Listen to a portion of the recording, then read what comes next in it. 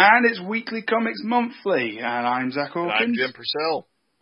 And once again, welcome back to the podcast that talks about the two best anthology comics on the market, 2000 AD of the British Isles, and Weekly Shonen Jump from the Land of the Rising Sun, Japan. Yes. Been a while. It has been a while. Took another bit of a small hiatus between these ones. Yeah, unfortunately, I was consumed by Overwatch and Dark Souls 3. My bad. Life of a hardcore gamer. Yes. This is why I'm PC and I'm incredibly selective about what I play. I mean, that being said, I've actually been pretty addicted to Undertale recently. Undertale's a game. Yeah, it's a game. It's an RPG, so people either like it or they don't like it. I gotta get to that. I honestly have been putting it off, so one of these days. I think it's like $15 or something, so it's not an expensive thing. Pretty sweet game, though. So what have you been up to this last month? Well, I'll be honest, but other than playing a lot of Dark Souls, which was like 60, 70 hours to get through, and Overwatch, which I plugged in about 25 hours, which is, for those who don't know, Dark Souls is a action RPG that is very hard, or it touts itself to be very difficult, and it's in its third iteration now. I mean, there's technically like 5 Souls games. There's Demon Souls, 3 Dark Souls, and Bloodborne, which are all kind of in the same genre. I'm a big fan of the Dark Souls of them, and of course, I don't buy new games very often, so when Dark Souls 3 rolled around, it was one of those rare occasions where I was really excited to play a game. It was entertaining. I liked it a lot. I liked it a lot more than Dark Souls 2. I don't think it's as good as Dark Souls 1. It's good. Overwatch, on the other hand, of course, is a first-person shooter, objective-based, like Team Fortress 2. A lot of... I love Team Fortress 2. Yeah. Like Team Fortress... I reckon I should give Overwatch a try. If you like Team Fortress 2, you'll love Overwatch. It's got some MOBA elements. Unlike Team Fortress 2, where you basically can have like 12 or 24 players, it's a very strict 6-on-6 sort of thing. There's no like servers. You have to go through the matchmaking, which is kind of irritating for pickup games with friends, because you kind of, that must take a while. Yeah, you've kind of got to all coordinate, which is a bit of a pain in the ass, honestly. But it's fun. It's well designed. It looks great. It plays great. It's going to probably be a mainstay of my video gaming for quite a while. All I really know about Overwatch at this point is one half of the fandom appears to be screaming that all the women are lesbians, another half seems to be screaming that they're not lesbians, and then there's like 10 people just huddled in a corner crying, saying something along the lines of it's high noon. Lots of waifus and husbandos in that game. God damn it, Internet. Yeah, I know.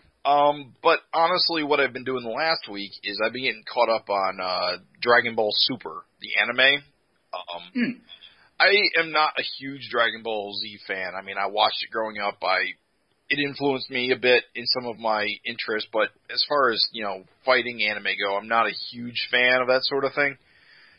When the movies started coming out, Battle of Gods, Resurrection of F, I watched Battle of Gods. I enjoyed it a lot. I thought it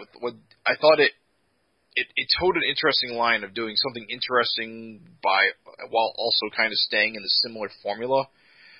Resurrection of F, which was the return of Frieza, of course, was kind of weak, honestly, kind of mediocre, but it was entertaining for a movie. They decided to roll out an anime series, on the back of the success of these movies, Dragon Ball Super. The unfortunate thing is the first 2 arcs, like the first, I want to say 35 episodes, is a retelling of the 2 movies, Battle of Gods and Resurrection of F. So I got about 4 episodes into it, and I said, I don't really want to rewatch this in a bloated TV version. So I dropped watching it until a couple of weeks ago when they started putting out promotional material for the next arc that's going to be starting this week. Apparently, it's all about the return of future Trunks and the quote-unquote Goku Black, evil Goku, who's going to cause trouble. Unfortunately named villain character, I suppose. Yeah. So anyway, when I heard that coming out, I was marginally interested in what it could be, but turns out there's been 2 more arcs since they did the resurrection of F arc. So I decided to go back to episode 35, which was the first arc of what's called a Universe 7 arc. And I decided to just catch up, because it's all new material from that point on. Unfortunately, Isn't Toriyama writing all this? As far as I understand, Toriyama is plotting it, and other people are writing it, which you kind of see in it a lot. Just to go back real quick, the Universe 7 arc, unfortunately, is a martial arts tournament arc, which Dragon Ball has all the time. All the time. It was literally one of the early starts. So Ball. Guess what the stakes are this time? It's the entire Dragon Ball universe versus the mirror Dragon Ball universe. Oh, yeah, wow. It's a mirror universe. They didn't steal that idea from Smash Brothers Brawl at all, did they? So of course you got Goku, Vegeta, Piccolo, Boo, kind of, and then there's the how do I explain this? There's a ringer character who's brought in by Beers is the god of destruction. He's a character who was introduced in Battle of Gods. He's the villain in Battle of Gods who inevitably becomes Goku's ally trainer. Yeah. He's not really an ally, but yeah, basically. So he brings in a quote-unquote ringer who is supposed to be the strongest in the universe, stronger than Goku. So anyway, so it's these 5 guys versus Mirror Universe Frieza, a Mirror Universe Saiyan, and then a giant Winnie the Pooh, a robot of some kind, and the biggest the most powerful hitman in the universe, named Hit. Oh, man. Now, to be fair, the giant Winnie the Pooh was a hilarious fight. The robot was nothing. But Hit was actually a really interesting character, and when he comes back, it'll be cool. He's got, like, time stop powers.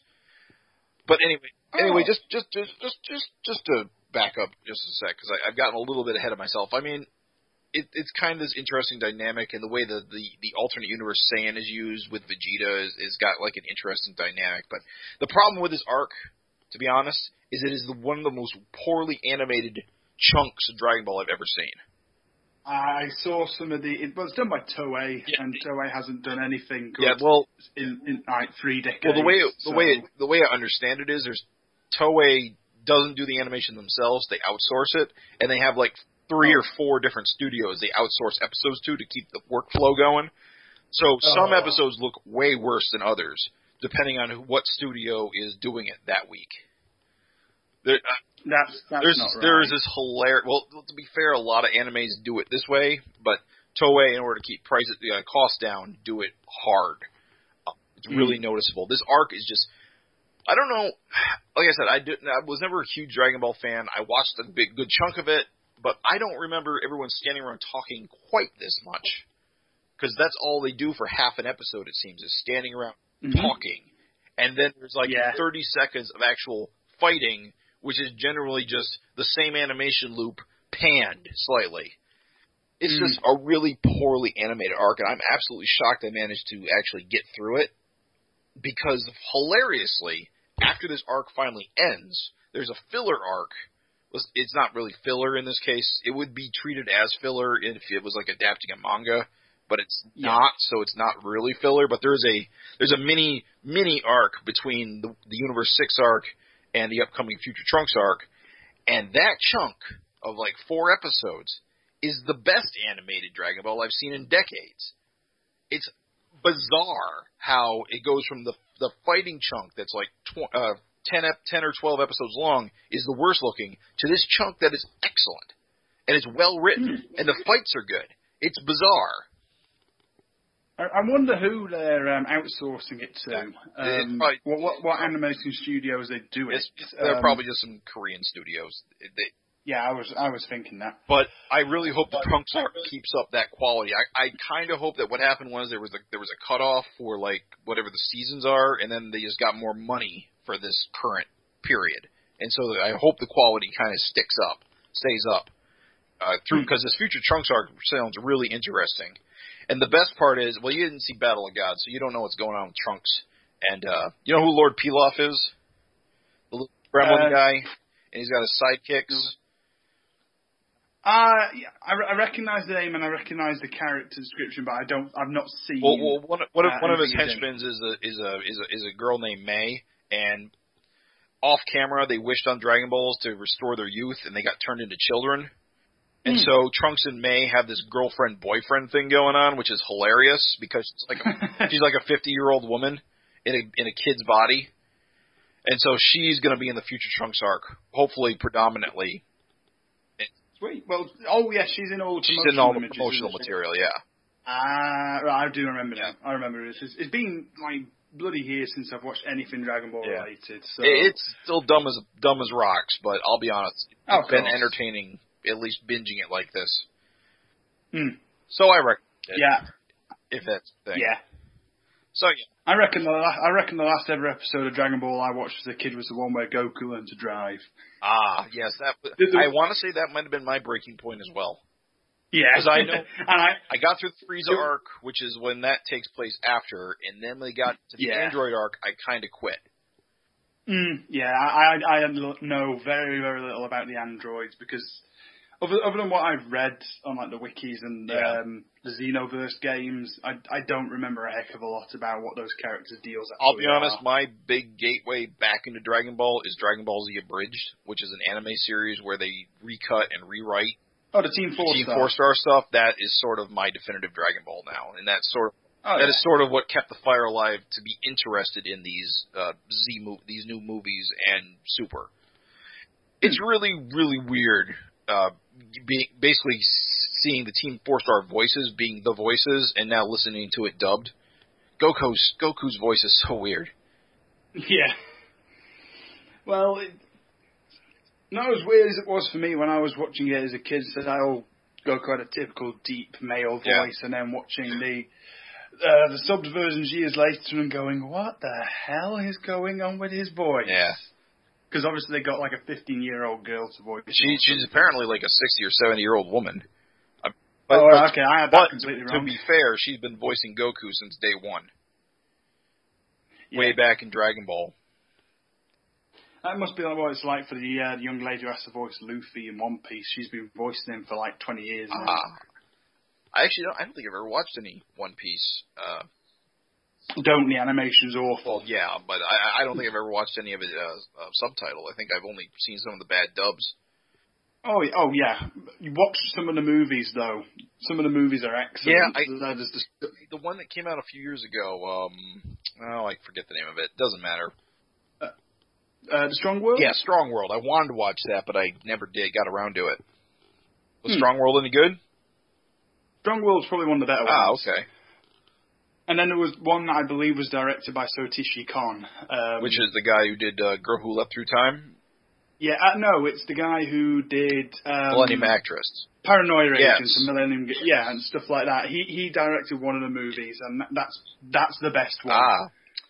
Mainly because it's kind of weird and scary and creepy. Yeah, it's weird that some big shot directors do some of these movies. Like Miyazaki, of course, did a loop on the third movie, and the guy who did Summer Wars and Girl Who Leapt Through Time, he did a Digimon movie. He did. I remember that now. Yeah, which Summer Wars ripped the plot off of. Yeah. To be fair, I like Summer Wars though, so that's a pretty neat little movie. So what about you? What have you been up to? A few months ago, I moved out and I moved into my own apartment. At last. Downside to this was I was without internet for like a month. Yeah. So that's kind of another reason why the last episode, we didn't do one for the month of May.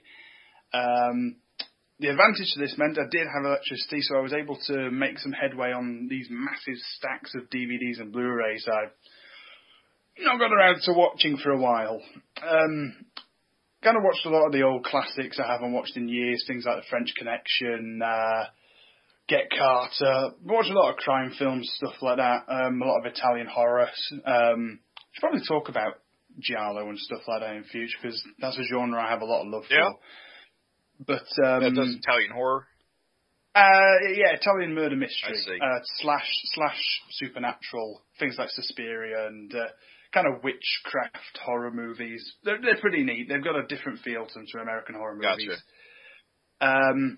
Been watching a lot of sci-fi as well, and actually I've discovered that there are a number of movies you can attribute directly to the 2000 AD lexicon. You can see the influence either in 2000 AD or the influence the 2000 AD had on these movies. Yeah. We all know there's three. There's two 2000 AD movies, because I'm not including the Stallone movie because it's fucking awful. Wait, there's two? There's Hardware, which I don't know if you're aware of. Hardware is I want to say 1989. Just let me double check on this. It was based on a Judge Dredd Future Shock story, which didn't feature Dredd. It was just set in like the Dredd world. Yeah. It went uncredited as an adaptation. Hardware, 1990. It was an adaptation of a small 6-page Future Shock about a robot that was discovered in the Cursed Earth. Oh. And basically it was used as an exhibition piece by this kind of snobby upper-class Mega City 1 artsy-fartsy woman who's just like, it shows the existential nature of humanity and robots and stuff like that. But the robot starts rebuilding itself and eventually goes on a killing spree in the block. Okay. And the movie didn't feature judges. It wasn't called Mega City 1, but it was there was like a radioactive wasteland that existed beyond the wall in what's left of America, with a dictatorship on the inside. And the plot is exactly the same. It's a snooty woman who buys bits of a robot which reactivates itself and goes on a killing spree. The director, Richard Stanley, didn't credit it as being based on Shock by Steve McManus and Kevin O'Neill. So later on, when Steve McManus saw it at the cinema, he went, "Hang on, that's my story." So they got taken to court, and basically any copy you get now is listed as being based on Shock by Steve McManus and Kevin O'Neill. Oh, okay. So it was plagiarized, or it was a plagiarize of a 2000 AD story, but now it's considered an official 2000 AD film. Weird. Yep. Indeed. It's a really good film, actually. Yeah? Really, really good. Yeah. I think you could get it on Netflix. Oh. So I'd really recommend that. Hard. Yes. 1990. And obviously there's the awesome 2012 Dredd movie with Carlo Band. Of course. I don't know a single 2000 AD fan who doesn't love that movie. Well, I'll be honest with you. I don't love it. You don't love it? I like it a lot, but I think it's got a few problems. Okay, that's cool. I won't go into my details, but I think it's of course superior to Stallone's effort, and it looks great. Yeah. But I feel its plot is beneath a Dredd movie. I think it's a little bit too low-key for its own good. And I did like how it was kind of a mixture of the very first Dredd story and some of the later crime-based ones. I feel it lacked the black humor that Dredd really... Yeah. Yeah, okay, that's fair enough. There are, of course, a few movies that can be linked directly to 2000 AD. One of these being Damnation Alley. This is a movie based off a novel, I believe. I have not read the novel, so I don't know how well it holds up. The novel's on my to-read list. Coincidentally, a friend of mine loaned me a book called Seven Princes of Amber, which was a fantasy novel. Which was written by the same guy, which I picked up a bundle of his books in a Humble Bundle, which included Damnation Alley.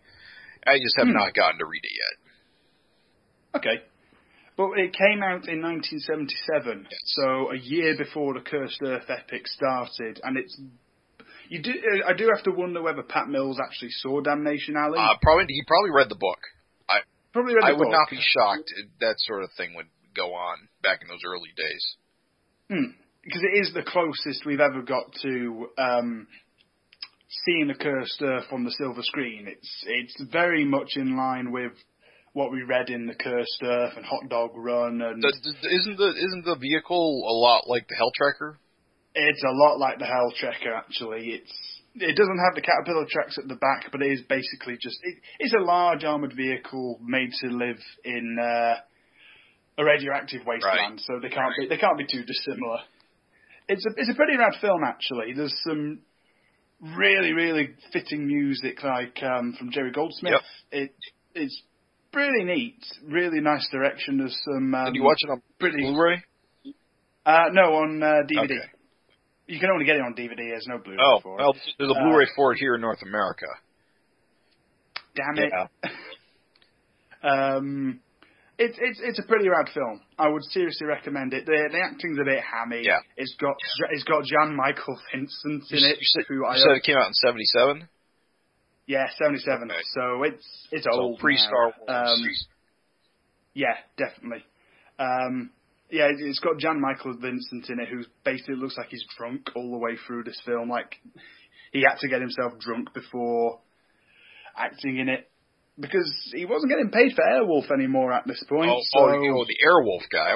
Yeah, Airwolf guy. Talk a little bit more about him later, because in another film I watched. Following on from that, there's Rollerball, yes. which is the quintessential future sports movie.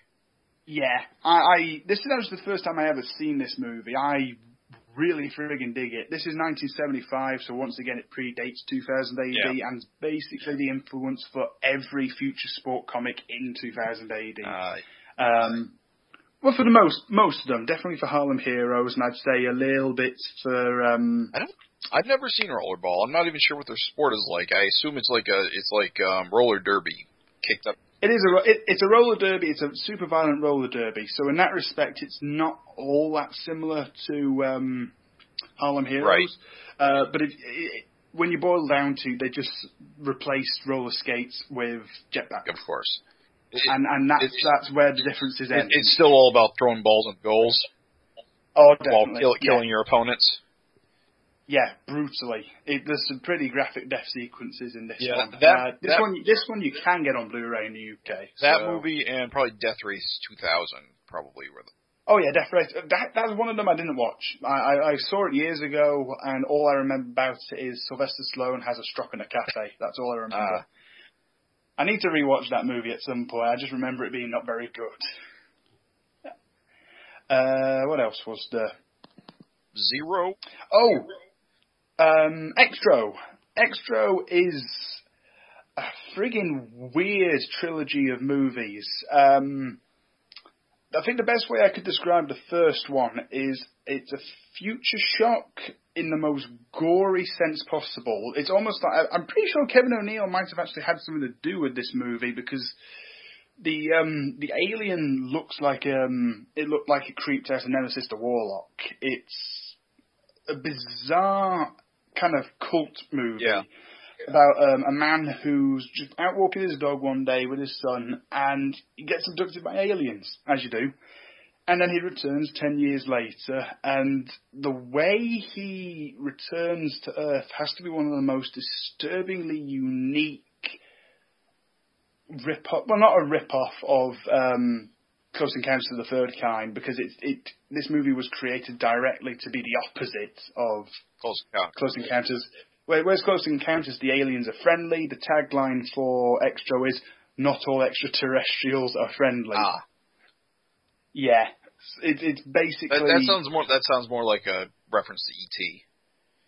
Yeah, but this is the kind of movie that was created in like a flea pit cinema as a way of opposing Spielberg's success with those two movies. Gotcha.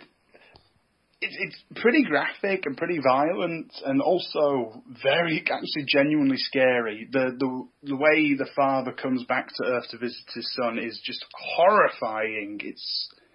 I didn't realise at the point when I was watching it, I was going, right, so there's an alien, it's walking around in the woods, enters this house, there's a woman there, and she ends up getting this thing, like, attached to her face. And I was like, oh, I really hope that's not like some kind of probing. And then the next scene, the fully grown father who's returned to Earth erupts out of her chest in a fountain of blood. Yeah. And everything, it's the most disgusting, unexpected, cynical horror movie I've ever seen. But it's also actually really daring and bold and brilliant. And the plot is not dissimilar to E.T. Right.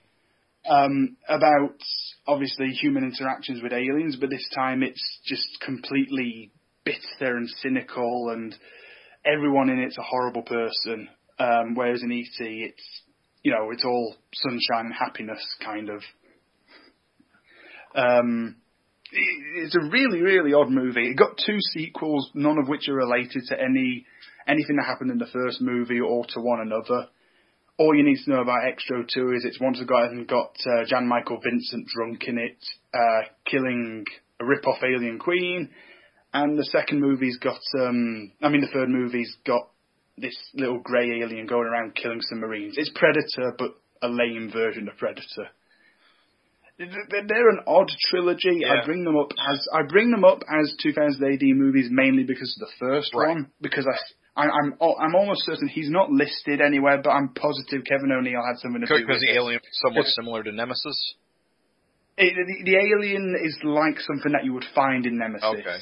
You know, that kind of body horror, violence.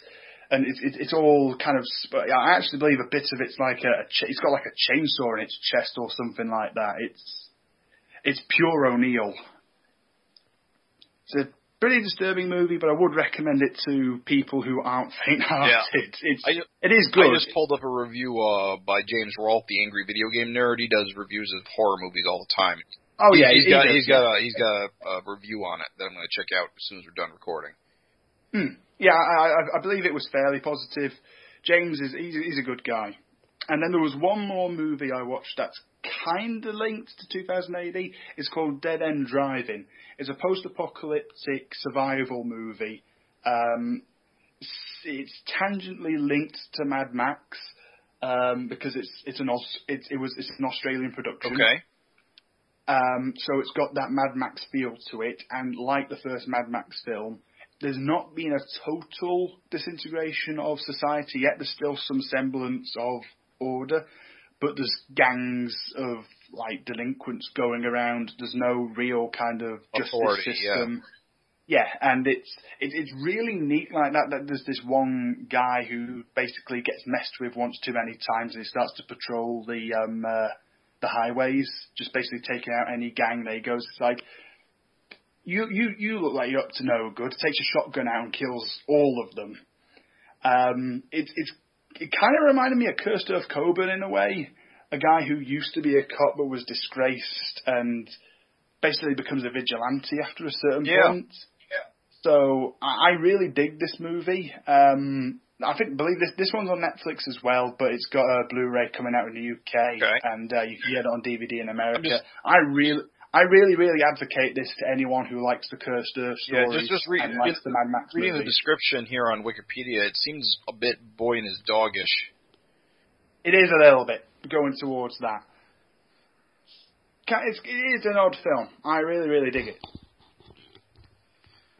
I will check that one out. That one sounds cool. Yeah. Interesting. Yeah. As I said, it's basically a movie for anyone who likes the Mad Max films. Cool. There are a bunch of movies like that. There's like some Frogtown. How is it? Oh, Hell Comes to Frogtown. Frogtown. That's a weird fucking movie. I remember they used to play that in the afternoon in syndication on a local TV channel when I was a kid. I can picture that. They come up about once a year, whenever they weren't playing Spaceballs again. Yeah, just any kind of B movie they can find. Yeah, I've just basically been watching a lot of shitty sci-fi movies. Yeah. You said you have discs of these, or you watch some of them on Netflix? Oh yeah, I'm generally a physical media guy. Yeah. If I can support the medium like that, then I will. I support it too, but I'm a snob. If it's not on Blu-ray, I don't buy it.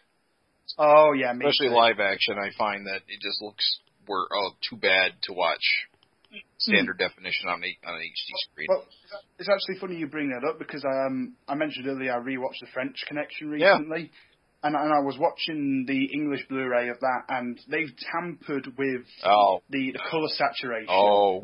So everything looks kind of grey and blue. Yes. That kind of bolt gun blue. It's horrible. Gene Hackman looks like a stop motion puppet in this. Yeah. Sometimes the people who put out the Blu-rays, they tamper with things like the grain, they remove the grain, they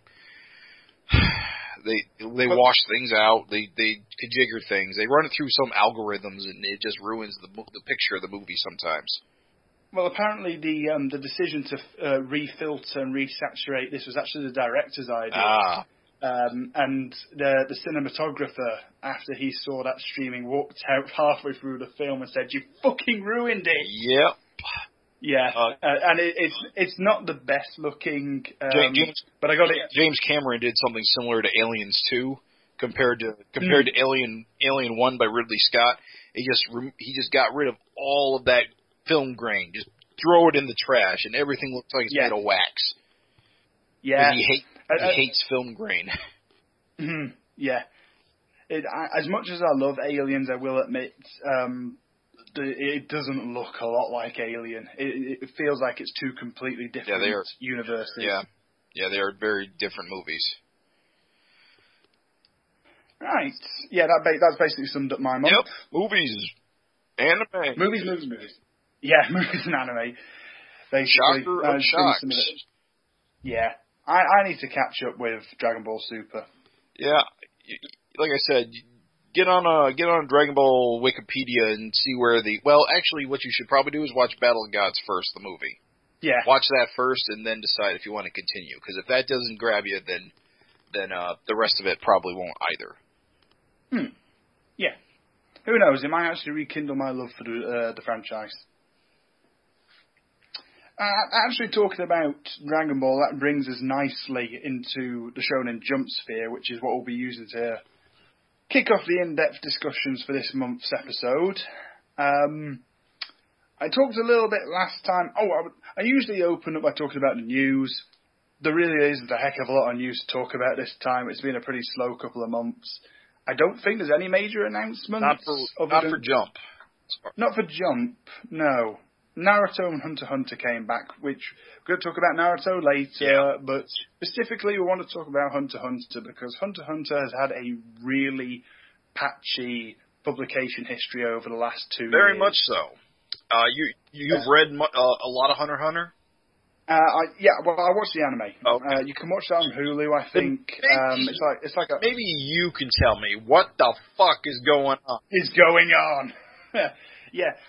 I actually reckon what Togashi has done here is kind of genius. Is it? Is it avant-garde? Is it from the village? What the hell's going on here?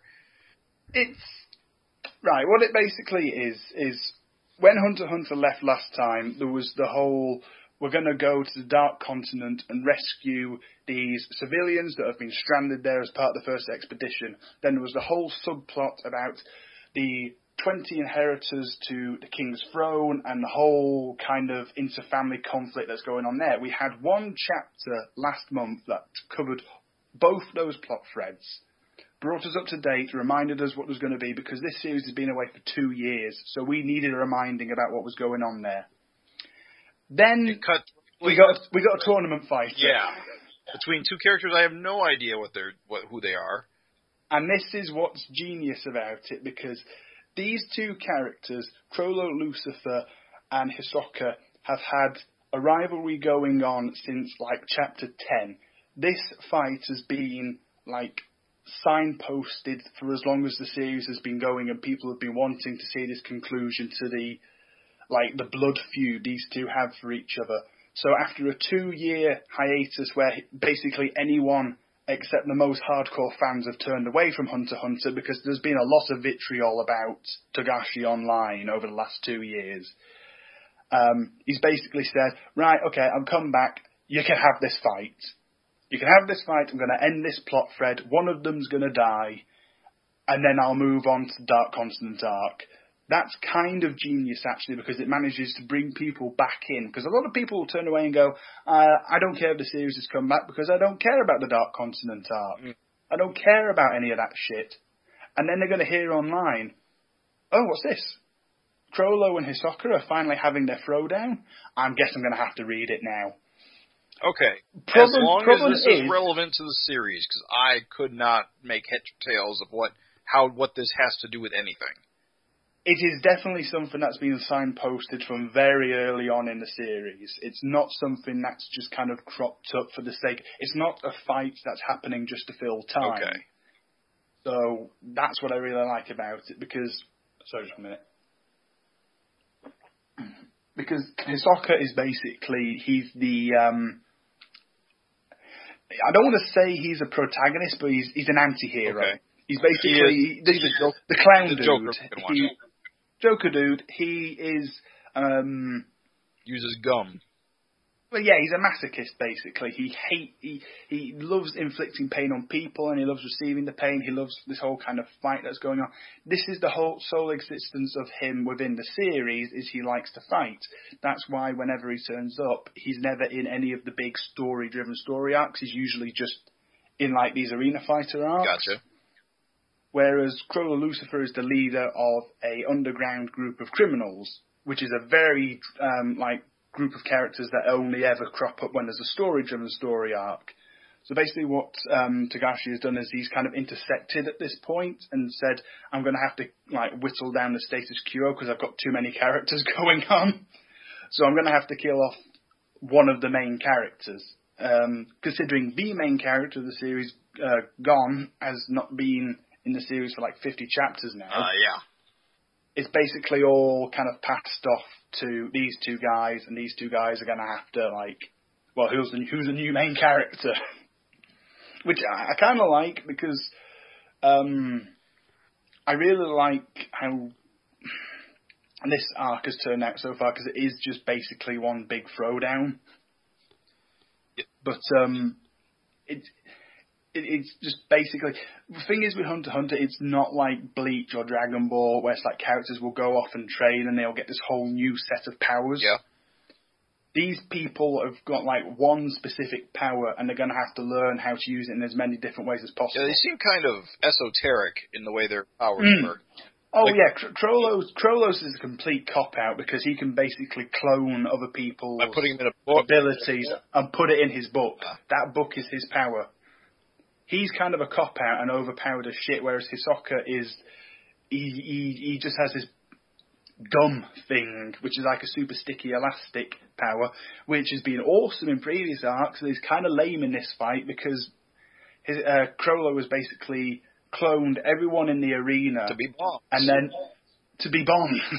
And I love this bit where they're all going World War Z. Yeah, they're basically making giant moving pillars. I gotta say, it's no wonder the artist is killing himself. The amount of people he has to draw on any given panel. Yeah. In fact, you can tell he's kind of some of the art is really, really loose and loopy. Oh yeah, there was a panel in the most recent issue. There was a panel in the most recent issue where I think it's Hisoka is kind of spinning in a circle, and rather than it actually looking like a figure, it's just a series of lines that's roughly in the shape of a person. Yeah.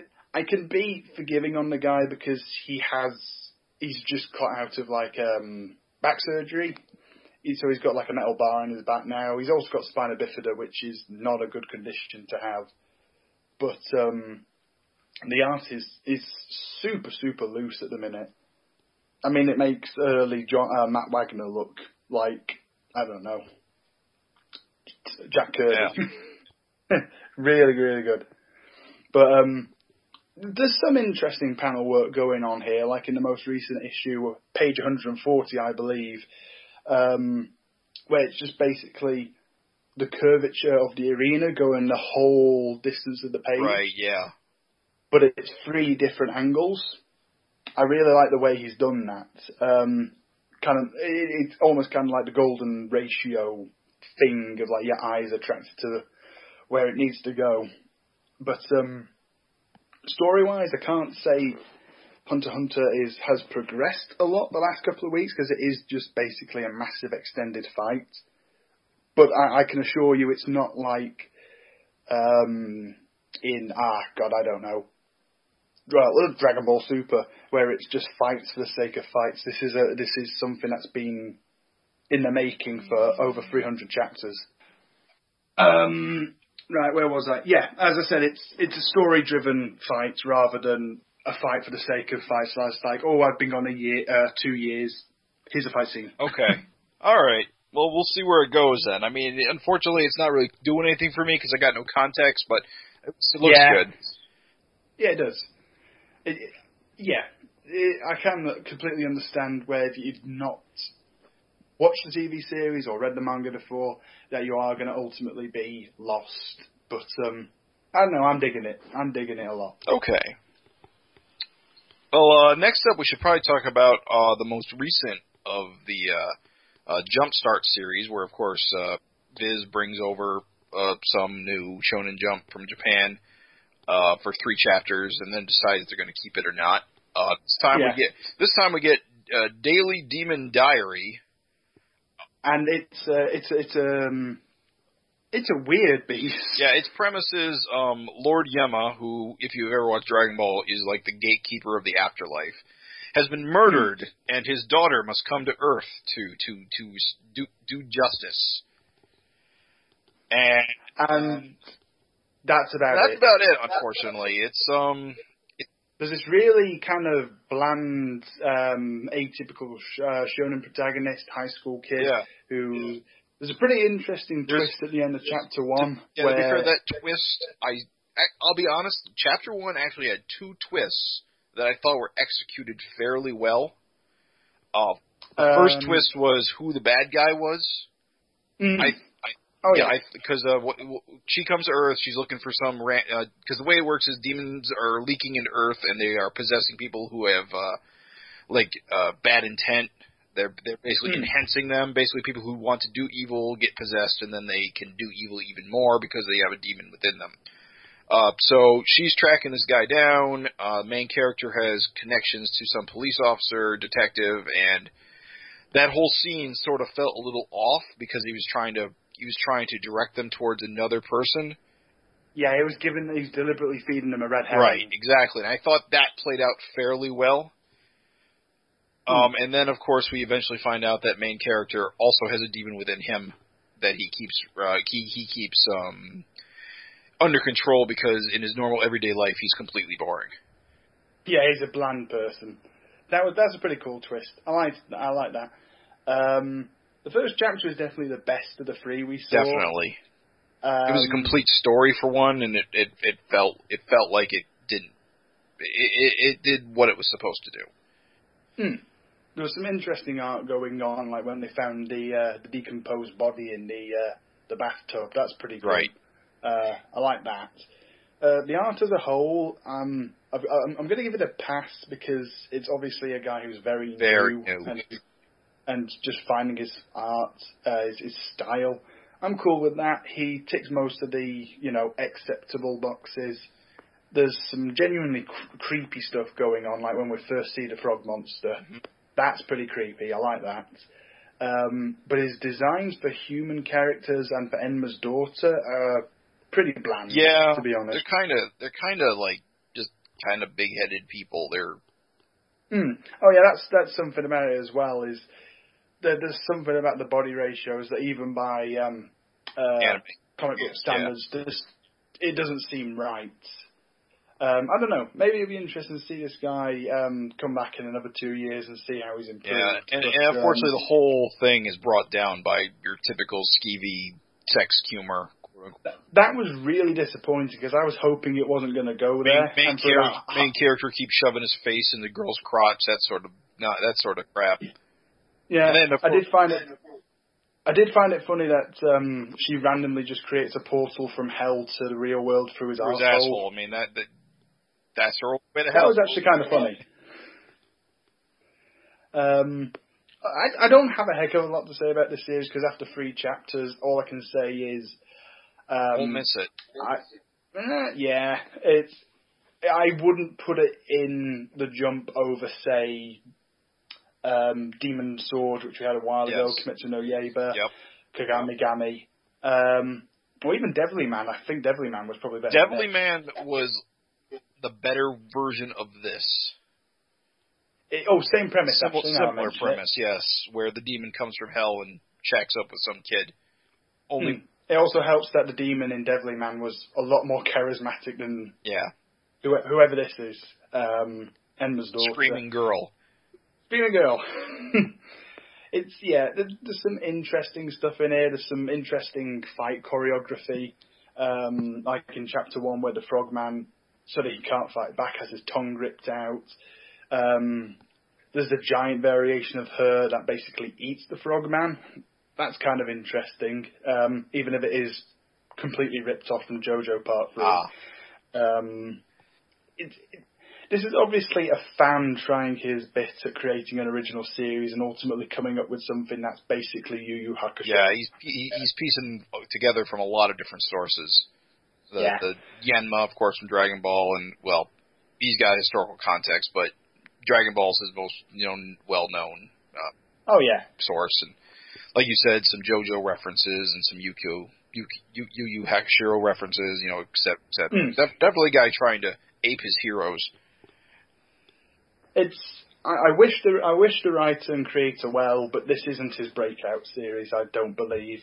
And saying that, he'll probably do really fucking well. Top of the charts. Top of the charts, I know. Oh, man. I don't know. I wish it well. And I hope it gets better, because I seem to remember really disliking Food Wars when that started, and now I really like Food Wars, so, I don't know, who knows?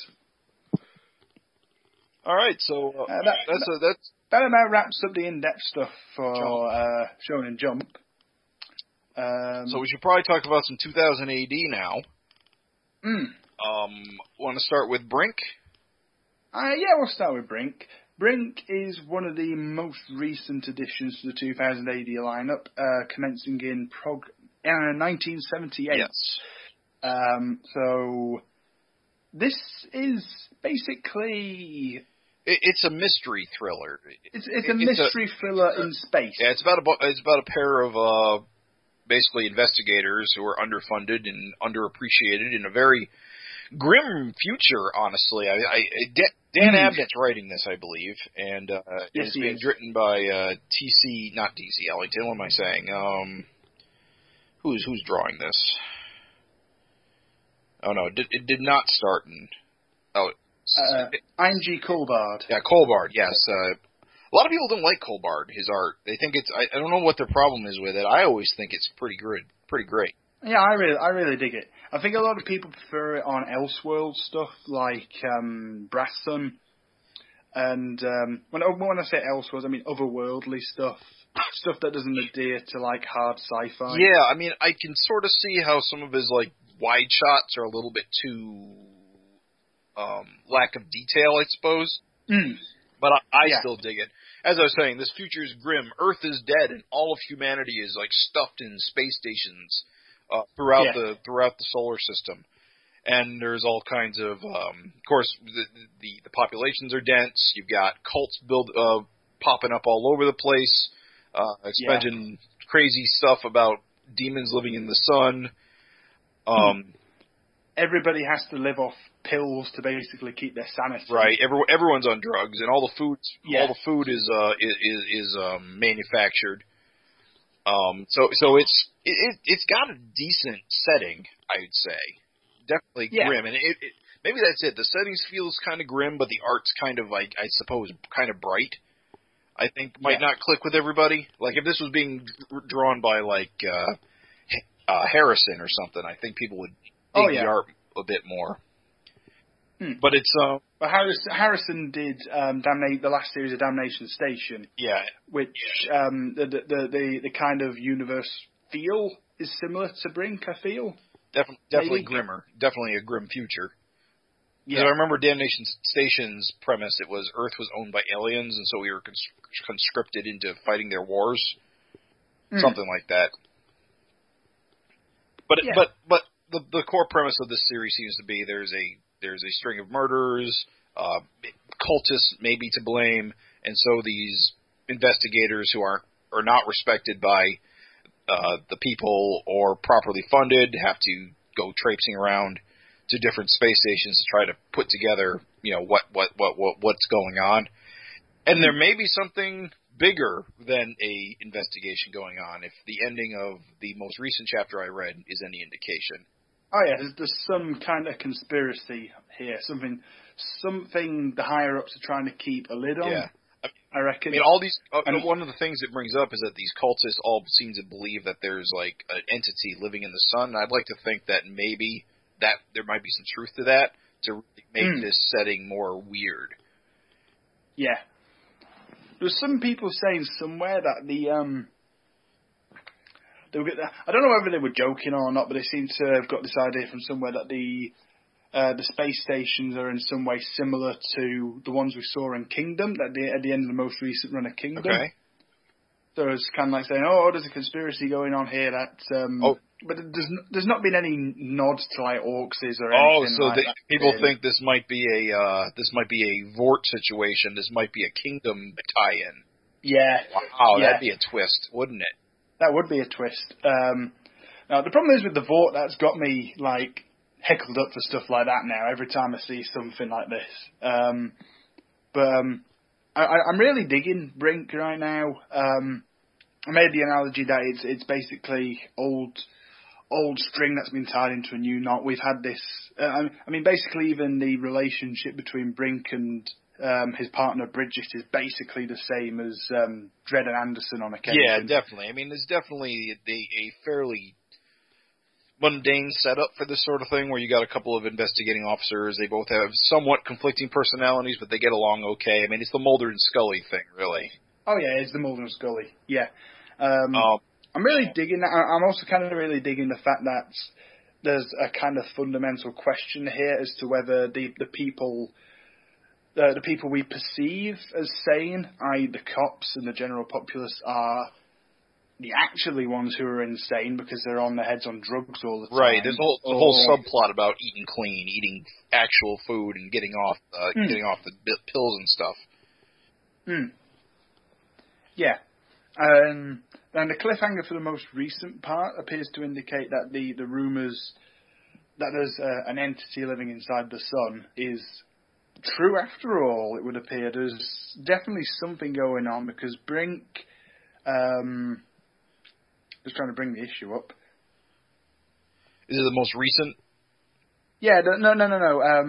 Basically, what he starts hallucinating at the end is a gigantic freaking eyeball. Like, he doesn't even, like... There's this whole mystery behind this one word. It's chromosome. Yeah, that's sort of... And it makes people throw up for some reason. It is never explained. Everyone just takes it as normal, and they never explain to the audience why that keeps happening, which makes me think it's really important to, like, whatever the reality actually is of this world. Yeah. I find it interesting that Brink says it, and then he basically starts hallucinating that the sun is a gigantic eyeball. It's... I hesitate to say too much about Brink, really, because I don't understand a heck of a lot what's going on, but I'm really, really invested in finding out where it's going. Yeah. Something it did remind me of is an Image comic I read a few years ago called, Space for cutting. Let me just pull it up really quick. Is it Nameless by any chance? No, not Nameless. No, it's, hold on, it's taking a second. One second. It is The Fuse. The Fuse. The Fuse was another, The Fuse was an Image comic that I believe is still going, but a few years ago it was a sci-fi comic set on a space station that was a detective procedural story, and I liked the first arc a lot, but I wound up dropping it just for reasons. I might go back to it at some point in the future, but I enjoyed it, and I find a bit of that in Brink, in terms of the character dynamic and the sort of general premise. So, I'm enjoying Brink. I like it a lot. I like how it looks. Yeah, I'm really digging Brink. It's really nice seeing Coulbard do another ongoing series, because we think of him as a 2080 staple, but other than Brass Sun, he's only done a 3-part thriller. Yep. That's about it. Brink is the only other ongoing series he's done for 2080. Well, I guess if you want to be pedantic and include Wild's End. Basically, he also did that zombie vampire one at Vertigo with Dan Abnett. I haven't read that one. What's that? Oh, it had like a pun name, as Dan Abnett likes to do. Let me pull it up. Oh, I can imagine. Yeah, it's zombie vampire. Yeah, there's a zombie apocalypse, and the only way for the rich and the powerful to survive it is to turn themselves into vampires. Because zombies don't bother you if you're a vampire. Okay.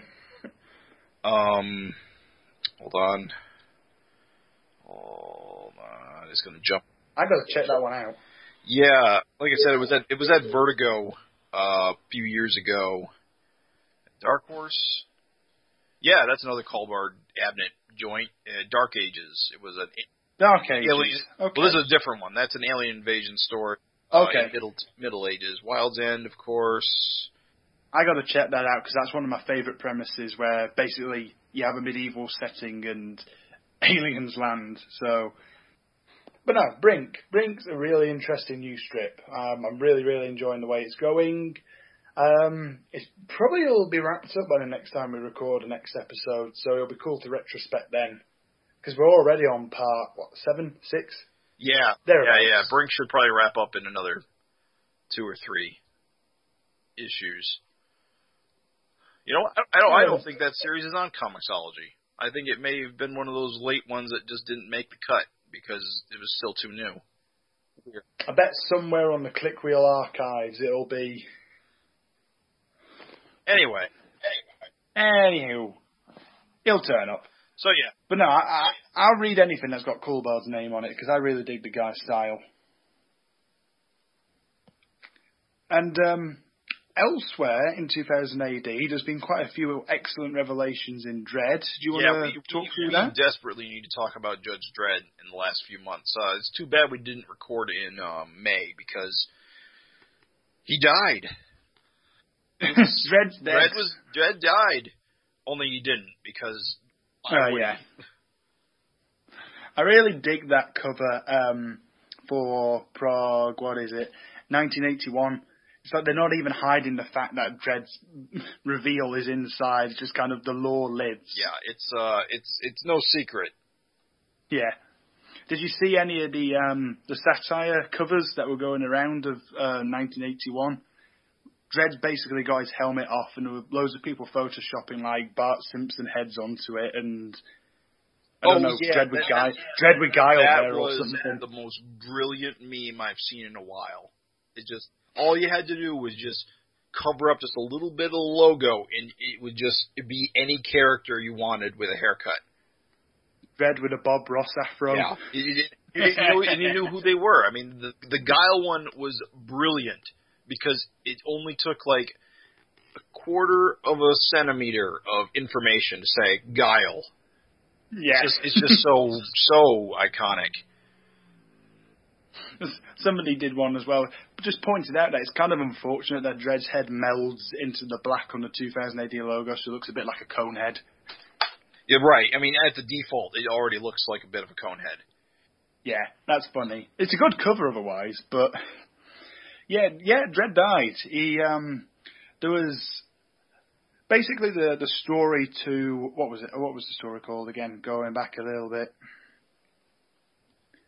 The Grindstone Cowboys by Michael Carroll and Colin McNeil. Right. Had Dredd leading a hot dog run along with Rico to basically what is a meat plantation, fruit plantation, some kind of food plantation. That was being attacked by a bunch of Road Warrior wannabes, and it was basically it was seemed like a small deal, but Dredd had to go and do it anyway. Dredd was wounded by the leader of the group, this Goliath guy called by the name of Fawn, who's a bit of a dick. Yeah, the guy with the mask. Yeah, it's funny. He's kind of a generic bad guy, but he seems to be doing a lot of damage comparatively to most bad guys of his type. I have a theory as to who he is, and I'll come to that in a minute. You think he's somebody? I think he's somebody, especially considering the revelations in the Lion's Den. Okay. Basically, at the end of the Grindstone Cowboys, the Medwagon that Dredd's lifted away on explodes. Inexplicably. I love how it's just Rico standing there going, "What the drug?" And then it's a splash panel to Dredd, to the Medwagon exploding with a massive Kratom sound effect over it. A few people were pissed off because there was a little logo at the bottom saying, "Don't miss the next chapter in Judge Dredd magazine number 371." Oh, they thought this was going to be a crossover type. Yeah, it's not really. Yeah. This story continues into Judge Dredd magazine, while a new story that is kind of parallel to that one. Yeah, it's happening congruently. Yeah. And it's all done by Michael Carroll. and it's kind of becoming a who's who of the Dreadverse. That's not wrong, isn't it? Because we got Rico, Dread, but we got Rico and Coburn and the latest revelation, Joyce, of course, and then we got a big reveal on the latest issue. Armitage is back. Yes. Holy crap. And that kind of brings us to the big revelation. The Grindstone Cowboys are being ordered about by Brit-Cits. You think so? That would appear to be what's going on. Brit-Cits it's ambiguous at this point whether Brit-Cits in cahoots with Texas-Cits, which are trying... That doesn't seem very ambiguous at all. Nope, definitely like that. They definitely seem to be trying to play Mega City 1 together. Which is definitely interesting because Texas City was one of the cities that's kind of survived the best out of all these disasters. Right, because they're isolated. And Brit-Cits not doing too bad either. Yeah. So basically you've got two of the most powerful superpowers left on the globe, and they start small. I mentioned I've got a theory as to who Fawn is. Yeah.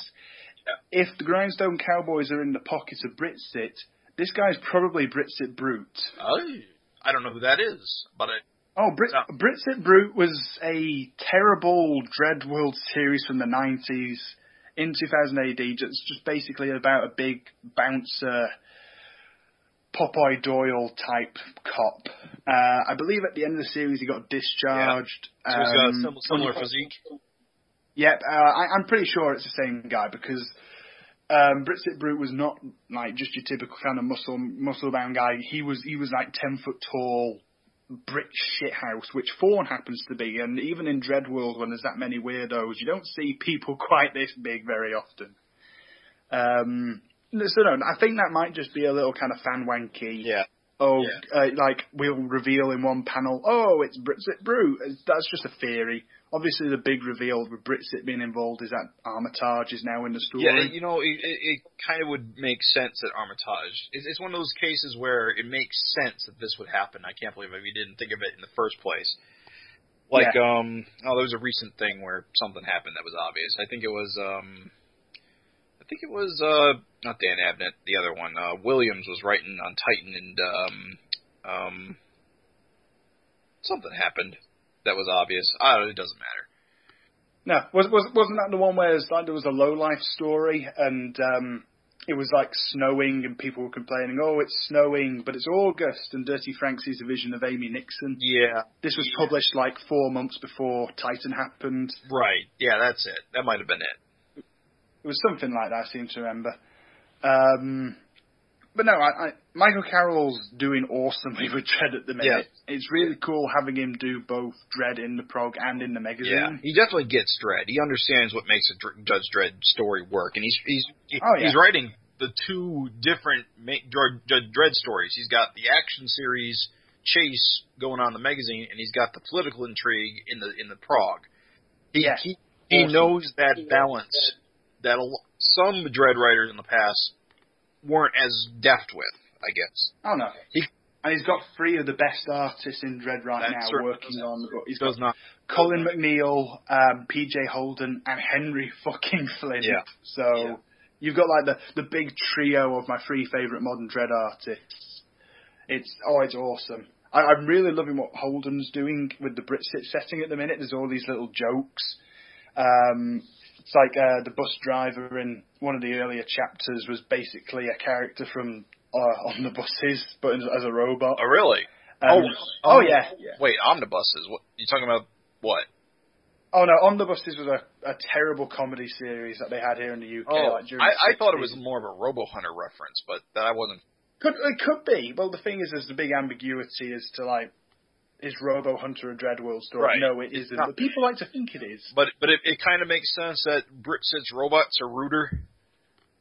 Yeah. They've all got Rojaws syndrome. So, yeah. Bog off. And they've, when Joyce was landing in the first chapter, there was a Dave's Pork Pies advert, which I thought was hilarious because... Do you want to know what actually took me out of the story the most? It's so stupid. There was a shootout in a bookstore. Oh, when there was the Brexit book. Yeah. Yeah, that's great. That's kind of looking at a few of it. Did you see that there's the Joy of Clegs? Oh no, I didn't see that bit. Where was that? That's in the same panel as the Brexit. Oh right, okay, because you see all the little book covers, yeah. Yeah. What did you say it was that took you out of this scene? The fact that there are books in a bookstore. Okay. Oh, rather than hollow books. Yeah, it just seems like they'd be beyond the in books like in that quantity and like in a store without like I don't know, it just seemed weird to me. Well, in a sci-fi story in the future. The shop is called Vintage Books. I guess that makes sense. That's pretty rad. No, I like all the jokes that Holder's basically getting in there. I also really like this sub-story where there's basically Texas City judges now part of the Mega City 1 force, and Texas judges are basically, forgive me for saying this, I've never been to Texas, but they're like real Texans. Love their guns. Yeah, they do like to shoot first. Yeah. God, you know what, the worst part, not the worst part, but Oswin is just, you just know what she sounds like. Oh, God, yeah. I think she said, I don't want to say this, but I've been reading her as Hillary Clinton. Yeah, kind of like that. Yeah. It's possible that she's the only really highbrow female politician in your kind of media at the minute, but, you know, it stands. I don't know a heck of a lot about American politics. I apologize. So yeah, I just know, I can just hear what she sounds like, because the Texan drawl is just kind of like in our culture. And there's the fake smile. Oh, which yeah. Yeah. You just know she's just sticking. You just know Hershey just hates this woman in her core. I kind of hope that Hershey gets to shoot her in there. That would be the best ending. Hershey hasn't had an action scene since Trifecta, so she needs another one. Yeah, Dredd's awesome right now. I'm loving it. Yep. I'm really looking forward to seeing what Armitage has to bring to the story, because he's probably one of my favourite underutilized characters. I don't have a ton of familiarity with him, and I don't quite understand his role in Brit-Cit Justice Department. He's just a detective. So they separate their street cops from detectives like that? Yeah, basically. He's basically a future. Have you ever heard the Sweeney? Yes, of course. Yes. He's basically future Sweeney. Oh, I get that. I've never been clear on his character, if he's like an ally of Dredd's or if he's there was a recent story in the magazine a few years ago drawn by Patrick Goddard where Dredd and Armitage teamed up. Basically, someone in Brit-Cit had stolen a bunch of cells from like a Dredd vat from like the Fargo clan. Yeah, okay. And was attempting to like breed an army. He was basically the new Morton Judd. Gotcha. And Armitage and Dredd had to team up, and they hate each other's guts. Oh, okay. But Armitage recognises that Dredd's a good judge. Dredd recognises Armitage is a good judge, and you know. You know what I love? You know what I absolutely love? All these characters in Dredd World. Dredd doesn't get along with pretty much any of them. No. Except for Dirty Frank. Oh, yeah. Frank will get on with anyone, though. Going back to Trifecta, there was that glorious bit in the last chapter where Dirty Frank's basically saying to Clegg, it's like, be quiet, I am trying to get a hold of the face of friendliness. And Dredd's face just pops up on the monitor. It's just like, behold, the face of friendliness. It's like, Dirty Frank is the only person in all of Dredd World who doesn't hate Dredd. And Dredd thinks Dirty Frank is a good judge for whatever reason. He thinks he's one of the good ones. Yeah. Can't stand simping detective. Oh well, no, that's because corrupt. Jack Point's a dick, so that's basically why. But no, yeah, it actually kind of made me wonder why Coburn turned up in the early parts of the magazine story. He just kind of shows up. Yeah, I didn't quite like that because he just turned up at the start of that story. Like Rico needed a sidekick, so the cursor is a sort of regurgitated one. Yeah, I'm kind of wondering if this will carry on from the final Coburn story, because the final Coburn story from like 2 or 3 years ago, going after Billy Zane, that was a team up between Rico and Coburn. Right. And basically it ended on the cliffhanger that they'd accidentally entered a Guyla Brugger nest, and the Guyla Brugger clan had cursed them. Oh. So basically they're going to die eventually. Or they're not going to die, but they're going to have to go up against this clan of Guyla Brugger. I wonder if that will be brought up, or whether that's just going to be dropped, because it doesn't appear to have any relevance to what's going on. I feel like there was something dropped about the curse at some point in a bit of dialogue, but I can't recall for certain. Yeah, this isn't the first time Rico and Coburn have teamed up, though, so it's pretty cool, especially considering Gordon Rennie doesn't seem to have any interest in using Coburn anymore. I don't know what's going on with Gordon Rennie anymore. If he's got any actual 2080 strips lined up or what? I think he's got another Absalom coming out either at the end of this year or next year, and there's another Jaeger that I believe is currently being drawn. So he has got stuff going on. He's just in a bit of a quiet period, which is cool. Well, obviously he did Aquila. Oh, right, of course. I always forget that. That actually brings us on to the lightning rounds. Should we do the lightning round for 2018 I did find the name of that Dan Abnett Culbert book. Cool. It's called The New Dead Guardians. Oh, yeah, I've heard of that. Yeah, so that's good. Yeah, it was pretty good. It was okay. Okay, I'll have to check that out then. I always seem to miss books like this from Dark Horse and Image, even if they have... well, this one's through Vertigo, and for whatever reason, it's not on Comixology. Bummer. There'll probably be a trade. I'll try definitely and get that. Trade. Came out back in 2012. Alright, okay, so it'll still be in print. Pretty neat. I got the second trade for Wild's End recently, actually. I need to reread that. That's some bloody good stuff. Good. I have to follow up on that. I liked the first book, but I haven't read the second. Definitely one of my 2 favourite anthropomorphic series right now. Other one being Usagi Yojimbo, which is, of course. That about sums up our in-depth conversations for both 2000 AD and the Weekly Shonen Jump. We're going to do the lightning round now. Let's talk about Realm of the Damned really quick. Realm of the Damned. We're not going to go over the whole magazine, so let's... No. I would like to give spotlight to Lawless at a future point. Maybe not this month, but maybe next month. Yeah, just real quick on Lawless. I really like that it's focused on Pfeiffer. I like. Oh yeah, I'm really loving. I mean, I've always loved Lawless, but this most recent story arc is perfect. Dan Abnett. This is basically Dan Abnett doing. The only thing that really lets it down is it's inevitable that Lawson's going to come back. So. Yeah. I'm looking forward to seeing it tie into Insurrection, though, because it's definitely the Zind. That was basically the big reveal of last story arc, so... Yeah, cool. Well, I feel like the Zind were brought up somewhere else recently. I don't know. Well, there's that new Blunt series, which I feel it could be. Because they've got uplifts in that, so it's another Colony series, so... Yeah. I like the look of one. I can't wait to see where that one goes. Yeah. Right, well, Realm of the Damned. So, yeah, we talked briefly about it last time, about the controversy around that first chapter. I feel the last, we're up to 4 now. This has really come in to be 4 one of my favorite strips in the magazine right now.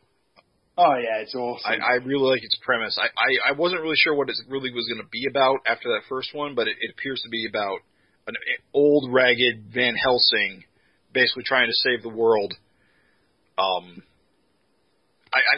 just love how beat up and broken down the man is. Oh, yeah. This is a guy who's lived for hundreds of years, and he's looked every minute of it. Yeah. And he only lives by injecting himself with vampire blood. Yep. And this is basically that Van Helsing movie from 2004, but much better. Yeah, because it ties in all the other supernatural elements that Frankenstein's monster. It's got a Frankenstein. It's got a werewolf clan. I wonder if we'll go into fairies and changelings next, or if it'll jump to something else. Egyptian mythology, maybe Norse mythology. Yeah. I really like that the werewolf's a Frenchman. He's La Bête. That which is the beast. Right. That's awesome. Was the Frankenstein's monster German? I can't recall. Frankenstein, yeah, I think he's German. He's called the Nameless. Yeah, which is I don't think he a really good name for the Frankenstein's monster. The Nameless. They don't want to call it Frankenstein because it's basically a meme at this point. Oh, it's not Frankenstein, it's Frankenstein's monster. Yeah, he never had a name, so he's the Nameless. I also kind of like how, what's the big vampire dude's name? You're asking the wrong guy. I have terrible character names. But basically, big bad vampire dude is going around eating a lot of people's hearts. And gaining their superpowers. Yeah, which is awesome. I'm digging this. I'm really digging this. It's obviously going to be inevitable that Van Helsing's going to defeat him. I don't know. This world's pretty shitty. Anything could happen, honestly. Yeah. Do you reckon it's going to do a Garth Ennis on us and, build up this protagonist and kill him off in the final part? Maybe he's not the protagonist at all. Maybe he's the villain. Could be. It's definitely portrayed as this vampire society is a thing, but is it really such a bad thing? It's basically these ghouls who live in the underground and stuff like that. They're just the underclass. They're the peasants. But it's not so different from the modern world if you look at it from a really bizarre, skewed perspective. Yeah. I really love this fight scene in the most recent issue, part 4, where Vampire Dude's going up against all these werewolves, and he does a King Kong on one of them. Just rips its jaw open. Oh, it's a pretty violent series, to say the least. Definitely. I know there have been discussions about whether or not this is appropriate for a 2000 AD comic. Yeah. I honestly don't think it's too far off from what plenty of things we've had before. Oh yeah. I think the pissing of blood in the first chapter was probably one step too far, but other than that, it's all been pretty. I'm not going to say tame, but I'm going to say typical. The excessive violence and bloodletting is not a new thing. You just have to look at the current run on Slane to see something that's equal in gore. And the most recent run on Aquila actually was probably even worse, in my opinion, with the skinning scene. Yeah. This is just basically those old, not Hammer Horror, Universal monster movie mashups. Yes. Like you had Frankenstein meets the Wolfman and all stuff like that. It's ramped up to 11. It's Monster Squad. Oh yeah. Yeah. Wolfman's got nards.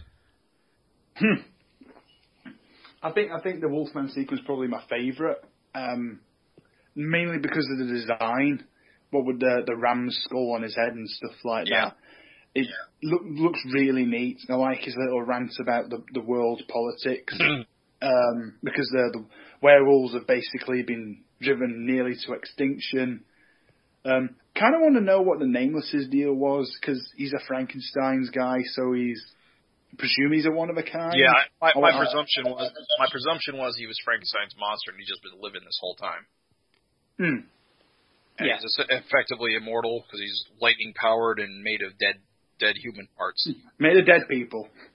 And like the books, I believe in the books he's always been presented as intelligent, so he's an intellectual as presented here, which makes sense.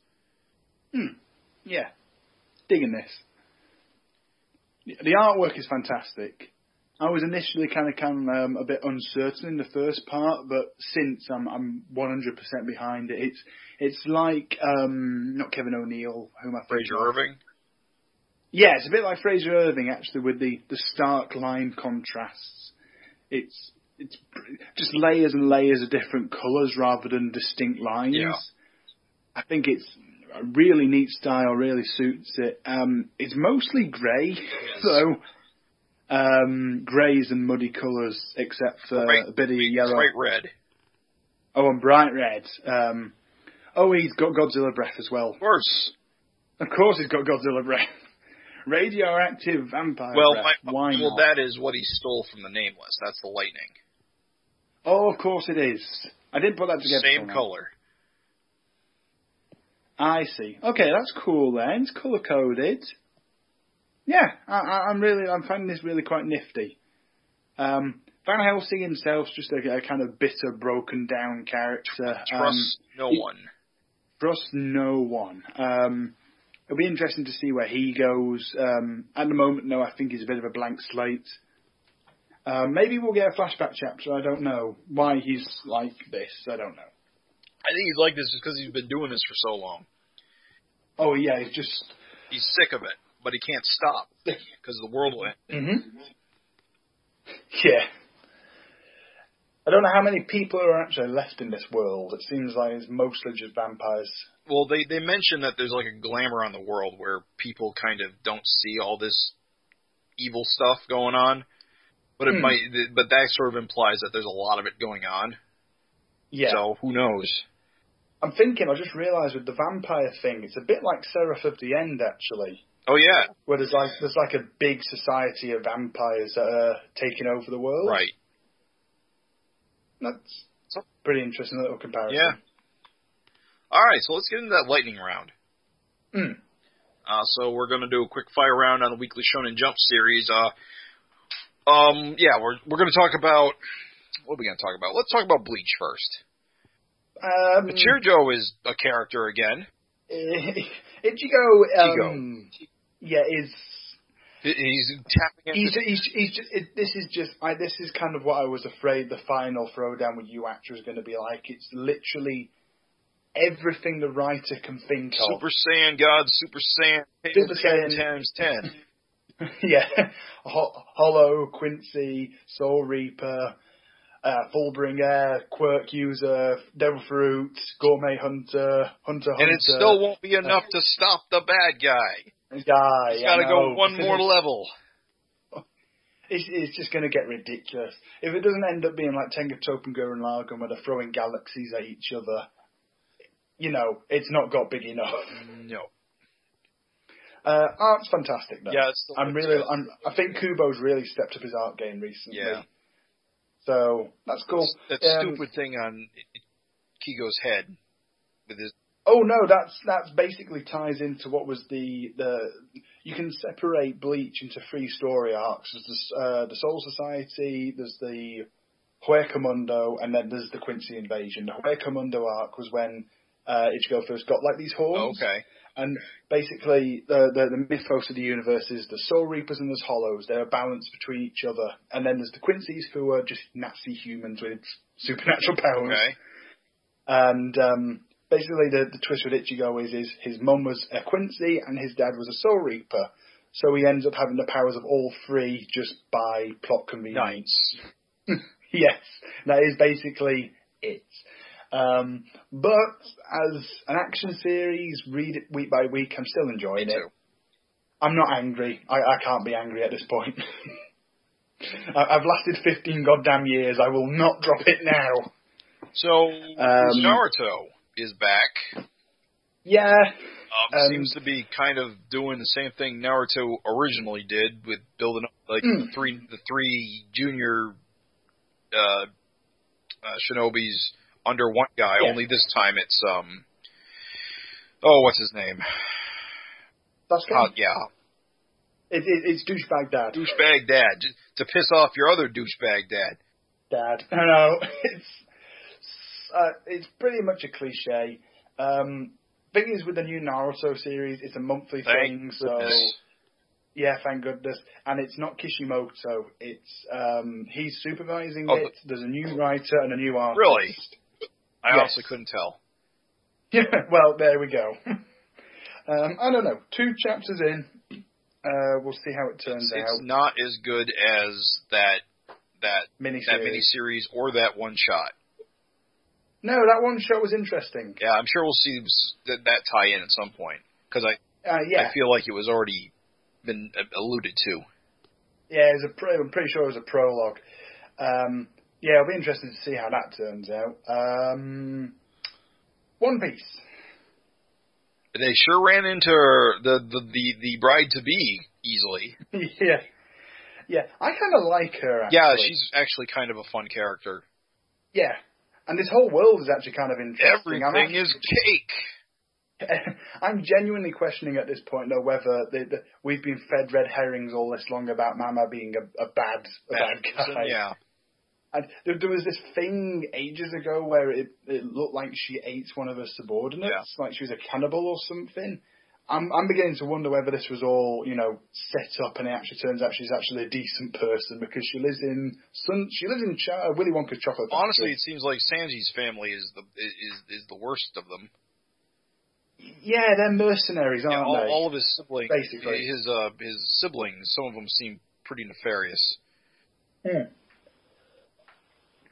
Yeah. We've met a few of them. It's interesting. The team's all broken up again. I kind of like this squad we've got now, where it's the complete opposite of what we had in Dressrosa. Right. So we don't have Zoro or Frankie or Robin or Usopp. Yeah. We have Nami, Chopper, and Brook. And which not the bit most muscle. No, they brought Skeleton Dude, Navigator, and it makes sense they brought the Doctor. And they brought along two of the Animal Kingdom dudes. Yeah. To be honest, they've yet to actually do anything, but I do like them. I kind of like Carrot as a character because she's just this. Yeah, Carrot's fun. Yeah. Yeah. I'm liking it so far. I'm also really liking I wonder if she'll become a permanent crew member. I have got to wonder that, especially considering a previous crew member who left is apparently coming back. Do you remember a while ago there was that whole thing with the Desert Princess Vivi and an entire fleet from... This probably wouldn't have made any sense to you because you won't know these characters. Right. But there was a character in a couple of chapters ago who was just kind of like, oh, the big twist, Vivi's back. She was a previous member of the Straw Hats, but she left because she inherited this kingdom or something like that. I do remember that chapter. I guess I didn't catch the context. Yeah, it's kind of one of those things now where you think Luffy's building up this massive army, but he still doesn't know he's got an army. He doesn't need one. He doesn't care. No, he doesn't. He doesn't care. Yeah, I'm kind of looking forward to seeing where this whole wedding goes because it's apparently not going to happen now. But I reckon once Sanji's family turn up, they're going to force it, or I don't know. There's going to be some kind of Dressrosa type conflict. Yeah, it's also weird that they actually seem to like each other. Oh yeah, yeah. I get the feeling that Mama's kids don't like her, so they're not going to do as she says. Sanji's going to end up joining the crew again, and yeah, it's not so much playing by numbers, but there are a few twists I wasn't expecting, like Sanji actually turning down the proposition of a marriage, because the whole thing with Sanji is that he considers himself a ladies' man, but he's actually a bit of a cretin, a bit of a sleazy so and so, but yeah, and for once he's actually happy, but he turns it all down because he wants to be part of the pirate crew, and I think that's kind of cool. Yeah. Let's see more of Sanji though. He's just kind of not there at the minute. They're just talking about him. Let's see where it goes. My Hero Academia. Holy shit. God, All Might is the greatest. Oh. It's absolute. I love all of this about him taking his small appearance in front of the public. I hope he doesn't die, so he has to deal with that. I think one of the best bits actually was he can only pump up one arm. Yeah. And he gets All For One tricked into punching that arm. It's just kind of I'm going to take away that last bit of strength from you. And then he vents it into his other arm and just clobbers All For One in the face. Yeah. This has been there's a genuine panel of All For One just going, oh shit. Oh, it's so great. So awesome. Even just that page of All For One basically just throwing everything into one arm. Yeah. So it's so ridiculous, body horror type stuff. Yeah, his quirk of being all these quirks that he's absorbed and being able to like tweak himself as needed is fascinating. Yeah, and he can like combine them and stuff like that, and can give them, and he's kind of like, I don't. Sorry if I've got to bring Savage Dragon up, but having been reading quite a lot of it recently, he's a bit like the Creator in a way, Yeah, and a bit like the Power Broker as well, I guess. Except within himself instead of giving it to others. Oh, well, he can give it to others. Oh, okay. That's the thing. But that's how One for All was created, wasn't it? Yeah. Also, I really like learning more of like the backstory of All Might and in All for One.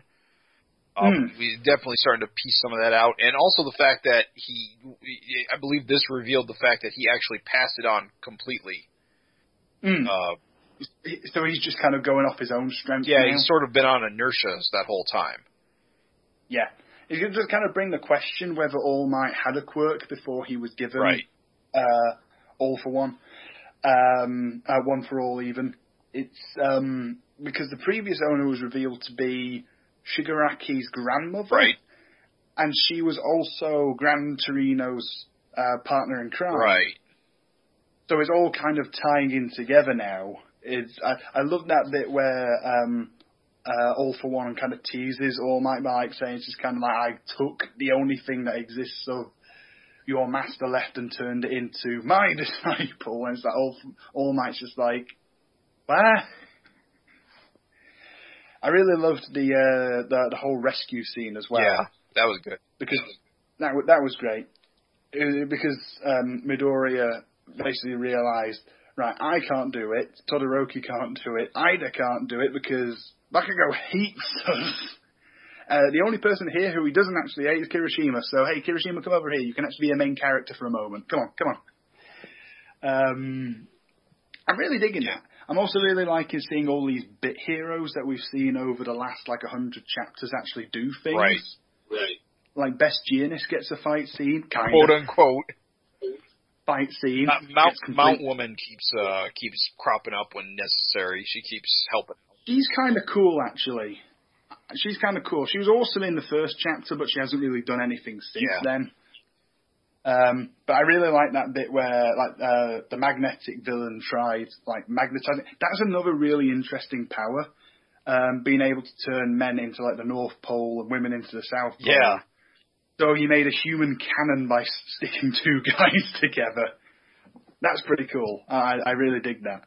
The quirks the writer comes up with are really well thought out. Yeah. I also kind of like how he's not giving All for One almighty powers.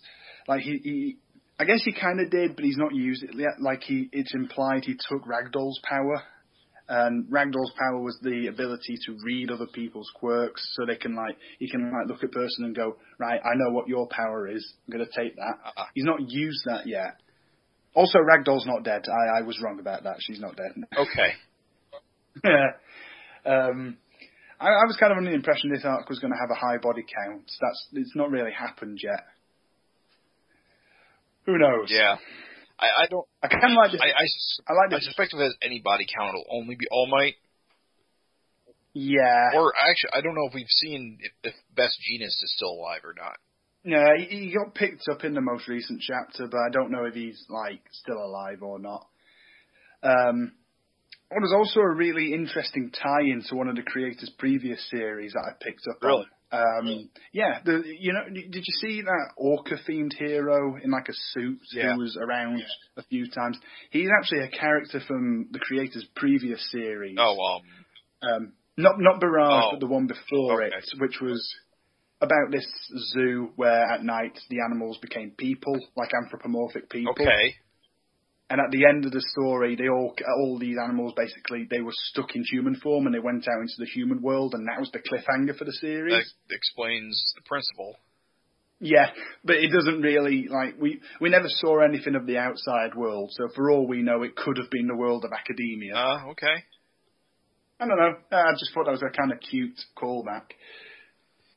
Yeah. No, Hero Academia is awesome. Oh, it's so good. It really is. I kind of hope All Might does die though, because the series needs that kind of gravity, needs that kind of oomph.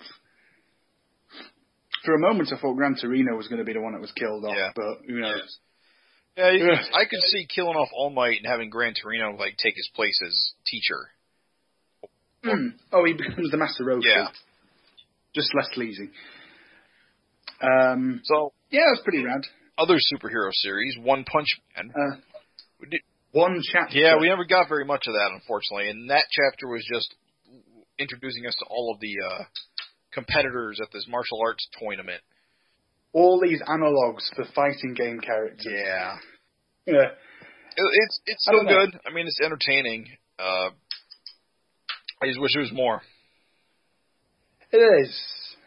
I kind of like the gag where people still haven't realised Saitama was wearing a really bad wig.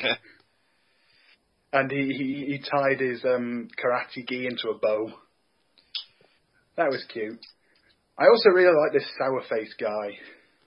Yeah, his face is pretty sour. He's just this weird character. We've also obviously got the side story of Bang and his brother, Blaster, Bomb, whatever he's called, hunting down Garou. That'll go somewhere someday, I'm sure. Yeah. And we also finally see Garou going after Watchdog Man. So we should hopefully see that next chapter. Let's hope Watchdog Man's not a complete letdown. Yeah. Watchdog Man has got an interesting design. He's just a kid in the suit. Yeah. No, that'd be interesting to see. What else was there? No, Skoy. No, Archie. Archie, yes. Polygamy solves everything. Polygamy solves everything.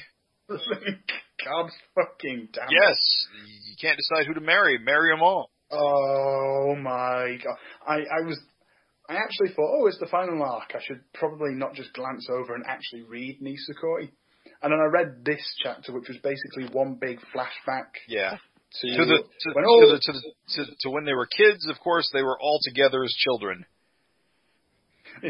We can't all decide who should marry Archie, so let's all marry. God, so fucking awful. It's not good. I can't even bash it like with heart or intelligence at this point. It's just let it end. It does feel like it will be ending shortly. Hopefully. Yeah. Well, with only a few epilogues, I'm sure. Sod's Law will probably get what Assassination Classroom got, and there'll be another 4 chapters of a side story or something.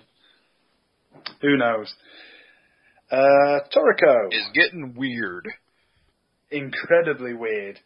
Neo is going to be his meat dish. Yeah. The fuck? Yeah. Neo is such a twisted, disgusting, vile thing. I think that's actually kind of a clever twist that the writer's gone with. Because it's like we've had this series, it's like there's all these supposedly delicious things that like Toriko could have gone for the main dish. He goes for the main bad guy. Why? So bizarre, this series. I know. I'm loving it though. I'm loving it. I know in the next chapter there's going to be a massive throwdown or something like that. There's going to be a massive fight between Toriko and Neo. It's kind of a weird little side story going on where all the 8 kings are like slowly coming together. Yeah. To face, I'm not sure if they're coming to face God or to face Neo. It's a bit unclear. I reckon Neo's just going to be taken on by Toriko, and the 8 kings are going to be the ones that are going to have to contain God. Because God is actually kind of interesting, because when you think about it, he's probably the only thing on the planet that could beat Neo at this point. It extended its tongue all the way across the world. And ate everything in its path. Jesus. The physics in this series are non-existent. Yeah. I love it, though. I love it. I love the reveal that... It's like when the tadpoles came out when God was first discovered. I thought they were sperm, and I was like, oh, please don't go there. It's like, oh, the tadpoles. Oh, okay, then. That's fine. Not creepy in any way. It's cool. But no, Toriko is just a big, daft, silly fight series. I reckon it'll be epic when the fight between Neo and Toriko starts, but at this point it's kind of in the build-up phase, ramping it up. Everybody's just getting put into position for the final scene, and that's it. I don't have anything else to say on Toriko, other than I'm enjoying it. Food Wars, the other food series. Still good. This seems to be building the relationship between the main characters. I guess I didn't realize this was like the only time. This is like only the second time that Eren has tasted what's his name's food. Oh, Soma's Soma. food? No, yeah. There was like the first time where it was like the gag. It's just like, oh, it's disgusting. But that's only because she's got such picky taste. Yeah. And here it's his dad, right? That he's trying to replicate. Oh yeah. Yeah, because she's got this weird kind of thing for her Soma's dad's food. Right. Where it's like she's living in this vapid void where she's got to take. God, Eren's home life is absolute garbage. No wonder she's got no joy in her heart. Jesus, her dad is the worst. Her dad's a creep. I did like that little sequence at in one of the earlier chapters though, where the first seat had to go in front and like reporting everyone, and he's just jittering and fumbling his lines. Like half his speech bubbles are just ellipses. That was funny. Do like where the series is going. I do have to question how long they're going to drag out like the whole central stuff. The central stuff, because that can't be like the big turnaround point. Yeah, that's got. They're like the Ginyu Force. They're going to have to, bugger off. Gotta get crushed by Goku, and then he's got to go in the tank. Yeah. Who knows? We'll see. I'm liking Food Wars as a drama series. It's nice to have it there actually as a bit of not as fantastic. Not something that's as action orientated, basically, because Jump is predominantly action and fights series based at the moment. You've got All Might against All for One. You've got the whole Hisoka Crollo thing. There's a lot of fighting going on, and then you just kind of go to Food Wars. And it's actually kind of nice to have a different paced strip in there. Yeah. That doesn't make you want to tear your eyes out like Nisekoi. Yeah. It is nice to have there, actually. I think it's a good change up of pace. I actually felt like Straighten Up could have filled the same role. And I hope that perhaps when... I feel like Straighten Up was basically the Food Wars formula. Yeah. Who knows? Maybe when it hits chapter 100, they'll go, wait. Straighten Up is still going? Oh, yeah, it's still going. Wow. Yeah, it's done pretty well. I think it's on, like, chapter... it's got to be around about chapter 70 now, actually. It's been going since last May. Nice. So I kind of like that one. Yeah. I hope they at least bring over the trades. That would be pretty sweet. World Trigger. We've gotten to the latest round of... what is it? Future Sport. Yeah. So, I mean, that's good that they've finally gotten through that. God, they are setting up so many of these teams. I wonder what the hell they're going to do with them all. Kill them all. It's just like, here you go, you've had your investment, but I don't remember who half these people are. Shut up, we're just going to kill them. We're going to invade we're going to invade the neighbors, and you're all going to get wiped out in phase 1. Yeah, that'd be awesome. Because it's got to be remembered, none of these guys are like key players, they're just foot soldiers. Yeah. So it's almost like a character of the week story. I mean, it is kind of neat how the writer is managing to give all of them their various, like, unique driving quirks. They're all different characters, I guess. It's just unfortunate there's about 50 of them. Yeah. It's already gone up to One Piece level way before One Piece was, like, ridiculous with its cast. I don't know. I actually kind of hope that my joke of killing them all off does happen, because that would be a really interesting, like, holy shit. It's not really a series that kills off its characters, though, so that's... Nah, yeah. Because, I mean, the whole thing's built around the idea that you can bail out before you die, so it's not like... It's always got, I don't know if that works in the other dimension. That's a good point. That might change things up. Because we gotta get that far first. God, yeah. They made such a fuss about the away ship as well in the most recent invasion arc. I really hope they are, like, getting towards that point now where it's like, honestly, just go on the bloody mission. Yeah, honestly, I would not be surprised if the Tomi. I can never pronounce it right. The team lose in the finals, and then they just stow away. That would be pretty cool, actually. It'd end up being a bit like, oh Christ, Lifeboats. But yeah, that film, that Alfred Hitchcock film nobody's watched, being a bit like that. That'd be pretty cool, actually. I want to see what happens, but I can't remember what round they're on here. But like I think they just got through the semifinals. Although I think they're fourth ranked, so they might have another 2 rounds to go. Yeah. Okay. But at any rate, Bad Guy is finally joining the team, so that's gonna add the drama. Yeah. Let's see how that turns out, especially considering they've already got one neighbour on the team. So it's like they're gonna be the underdogs, even though they've already proven themselves to be the best team. So yeah, whatever. So Seraph of the End seems to be going through a very repetitive period where you says we need to run away and abandon all these people, and the other one goes no. Mika goes no. Gotta save everybody. I find the vampires actually a lot more interesting than they've got goals. Yeah, and they've got society, and there's some interesting stuff going on there. Who knows? Could turn out to be fantastic. I do want to know what Gurren's deal is and why was cool and now he's not. Everybody wants to rule the world. Yeah. Who knows? I did find the bit with the severed girl's head from the first chapter making her come back. I wonder if the head's alive. I wonder if she's a vampire head. That would be twisted for... That would be pretty messed up. I just thought that was a really, I just turned the page and I was like, what the fuck is that? That was actually a genuinely good moment, that's a good, clever, dark character moment, because it illustrates that the vampires are ruthless and nasty, and that the humans are all impulsive and brash and, like the vampires say, based on instinct. Yeah. So look, we'll show you the head of your dead friend, and that'll freak you out enough to kick your ass. Yeah. I'm finding the mythology a bit difficult to follow at this point, like what the cycle is from human to demon to vampire. Yeah, because demons are supposed to be like crazy, powerful vampires that have gone too far and something. But where are they then? You can only seem to find them if you're stoned or something, if you overdose or whatever. They're in your Bankai. That is true. They are your stand. They're... Who knows? I really want to like Seraph more. Yeah.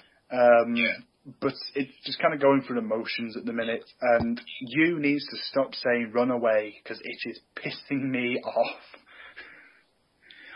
No Blue Exorcist this month, by the way. Yeah, I noticed that.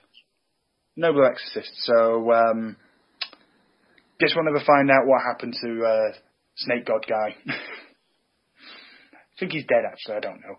It's been 3 months since I read the last chapter. Yeah, it's been a while. Black Clover is pretty good right now. Good action. It's pretty neat. Yeah, it's got a lot going on. There's the whole... I found the chapter fairly early on in this arc where Noelle basically goes through a Captain Planet moment where it's like the power of heart. Super corny. Power of friendship. It's... But I don't know. It's still kind of neat. Art is fantastic on it. I'm really liking the art right now. And I wasn't expecting to see the Eye of the Midnight Sun guys back so soon. Yeah, it did seem like they had just left and now they're back again. I mean, it's good to keep that kind of momentum going. I did really like where they were going with these, the underwater mages. These guys who are so cut off from society. Yeah, I kind of like how that whole game thing got short-circuited by these guys arriving. Oh yeah, they just barge in. And the worst part is, because the game hasn't ended, your leaders can't get in. Yeah. I do have to wonder, though, if the bit that's not been addressed. For the beast dude from the Eye of the Midnight Sun, in order to get to the temple, would have to have killed everyone in the fucking village to get there. Right. That's not even been addressed yet. Yeah. Didn't we see them on the beach, though, briefly? I think we saw a load of cut through, mages, but not the actual underwater village tribe. Those guys, I don't know. They're probably dead. Who knows? Black Clover is actually getting a lot better at the minute. It is kind of shown in 101, but I really liked this week's fight where Luck and Magna teamed up. Yeah. In order to fight the Beast Dude. That was a really cool fight. God, they were having a good time. That was fun. I think the thing that the series has the best, perhaps, over maybe World Trigger, and perhaps a little bit over Toriko, is that it's much more in line with Hero Academia and One Piece, is that everybody is incredibly unique looking. Yeah. That you don't have any kind of confusion as to who's who in the fight, which is particularly brilliant considering they're all basically wearing the variations of the same clothes. Right. That helps tell you who's Black Bull and who's not. Yeah. Beast Guy's shirtless, so that's easy. He's Beast from X-Men. But I'm enjoying it. It's not perfect, it's not high art, it's not the best thing in the Jump, it's not the best thing in my pull list, but it is consistently entertaining. Which is all I can ask for. Okay, well, let's get into 2000 AD real quick. Slain. Yeah.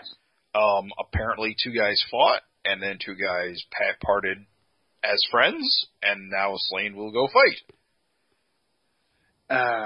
Yeah. Oh, Slain. At least it looks good this time. It looks phenomenal right now. Love the art, love that whole gouache. I actually had the privilege of seeing Simon Davis do some work when he was at Thought Bubble in November. Oh, yeah?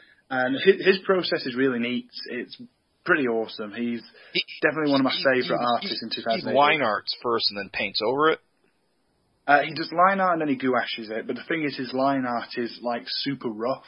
So he has to, and because he's doing it in, like, traditional paint, if he makes a mistake, he's just kind of like, fuck it, just keep going. I know, I really love that, especially in comparison to, there's quite a few, like, digital artists right now, and I am not one to knock digital art. There is no difference whatsoever. But having a reset button is a big help. Yeah. But so it's really refreshing to just have a guy who's, you know, can have a page of cardboard and will just fling oil colours at it and just kind of go, there you go. It's such an old-fashioned way of doing it. Just cover your mistakes up with more red blood. Yeah, with more red blood or white, and then just paint over that. I don't know. It's just the story is just not there. It's just no. Some of the dialogue is out and out cringeworthy as well. Kill Slain as a dead body obeys. It's just kind of like, no, Slain is my friend, and Pat Mills, what happened? You made Nemesis, for God's sake. You made Black Hole. You made Martial Law. You made Charlie's War.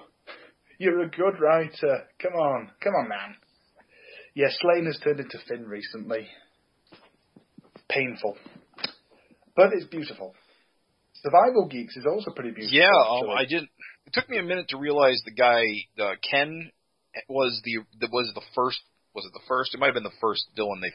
He was in the Thriller. Yeah, he was in the Thriller. He was the geek who had taken over the world and turned it into some kind of like fantasy nightmare. MMO, yeah. Yeah. Yeah.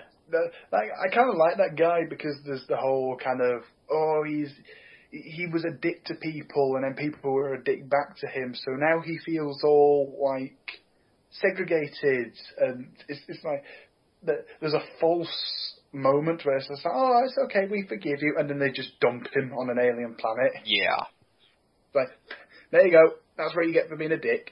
I kind of glad they addressed a bit though, because there's a really skeevy bit where I was kind of uncomfortable, where he dresses one of the main characters up in a French maid dress. Yeah.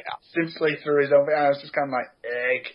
And then they address it in the last chapter, and that's the sole reason why they dump him on the alien planet. It's just kind of like, I'm so glad they did that. Don't let creeps get away with their shit. And it does set up something interesting with one of the housemates apparently not being honest with the rest of them. Oh yeah, he's going to do a reanimator. Oh. Yeah, that's going to be interesting. really liking the art and kind of liking where Survival Geeks is going in general. It'll probably be back in 2 years, a year maybe. Yeah. There'll probably be another arc, and then they'll probably do an arc about what the actual deal is going on, what actually is going on.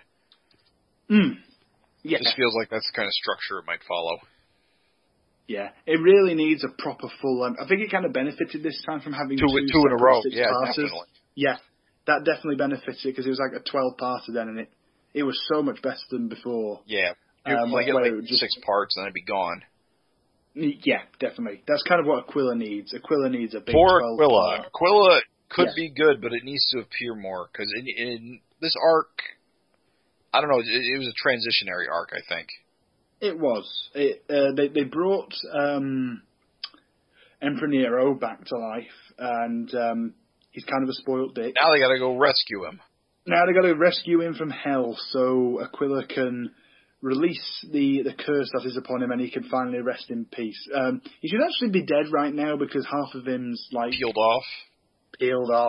Yeah. Blech. That was actually a really good sequence, a really genuinely uncomfortable. I gotta be honest, I wish Goddard had drawn it. Or the other one. Well, Goddard did a torture sequence in Savage, didn't he? Yeah, that's true. So he can do that shit and make it genuinely uncomfortable. But I do feel like Davison's artwork in this is... it works because it's suitably caricaturish and suitably gory. Yeah. So it works. But I will just, echo the statement, Aquila needs longer runs to work. Yeah. Or at least more frequent.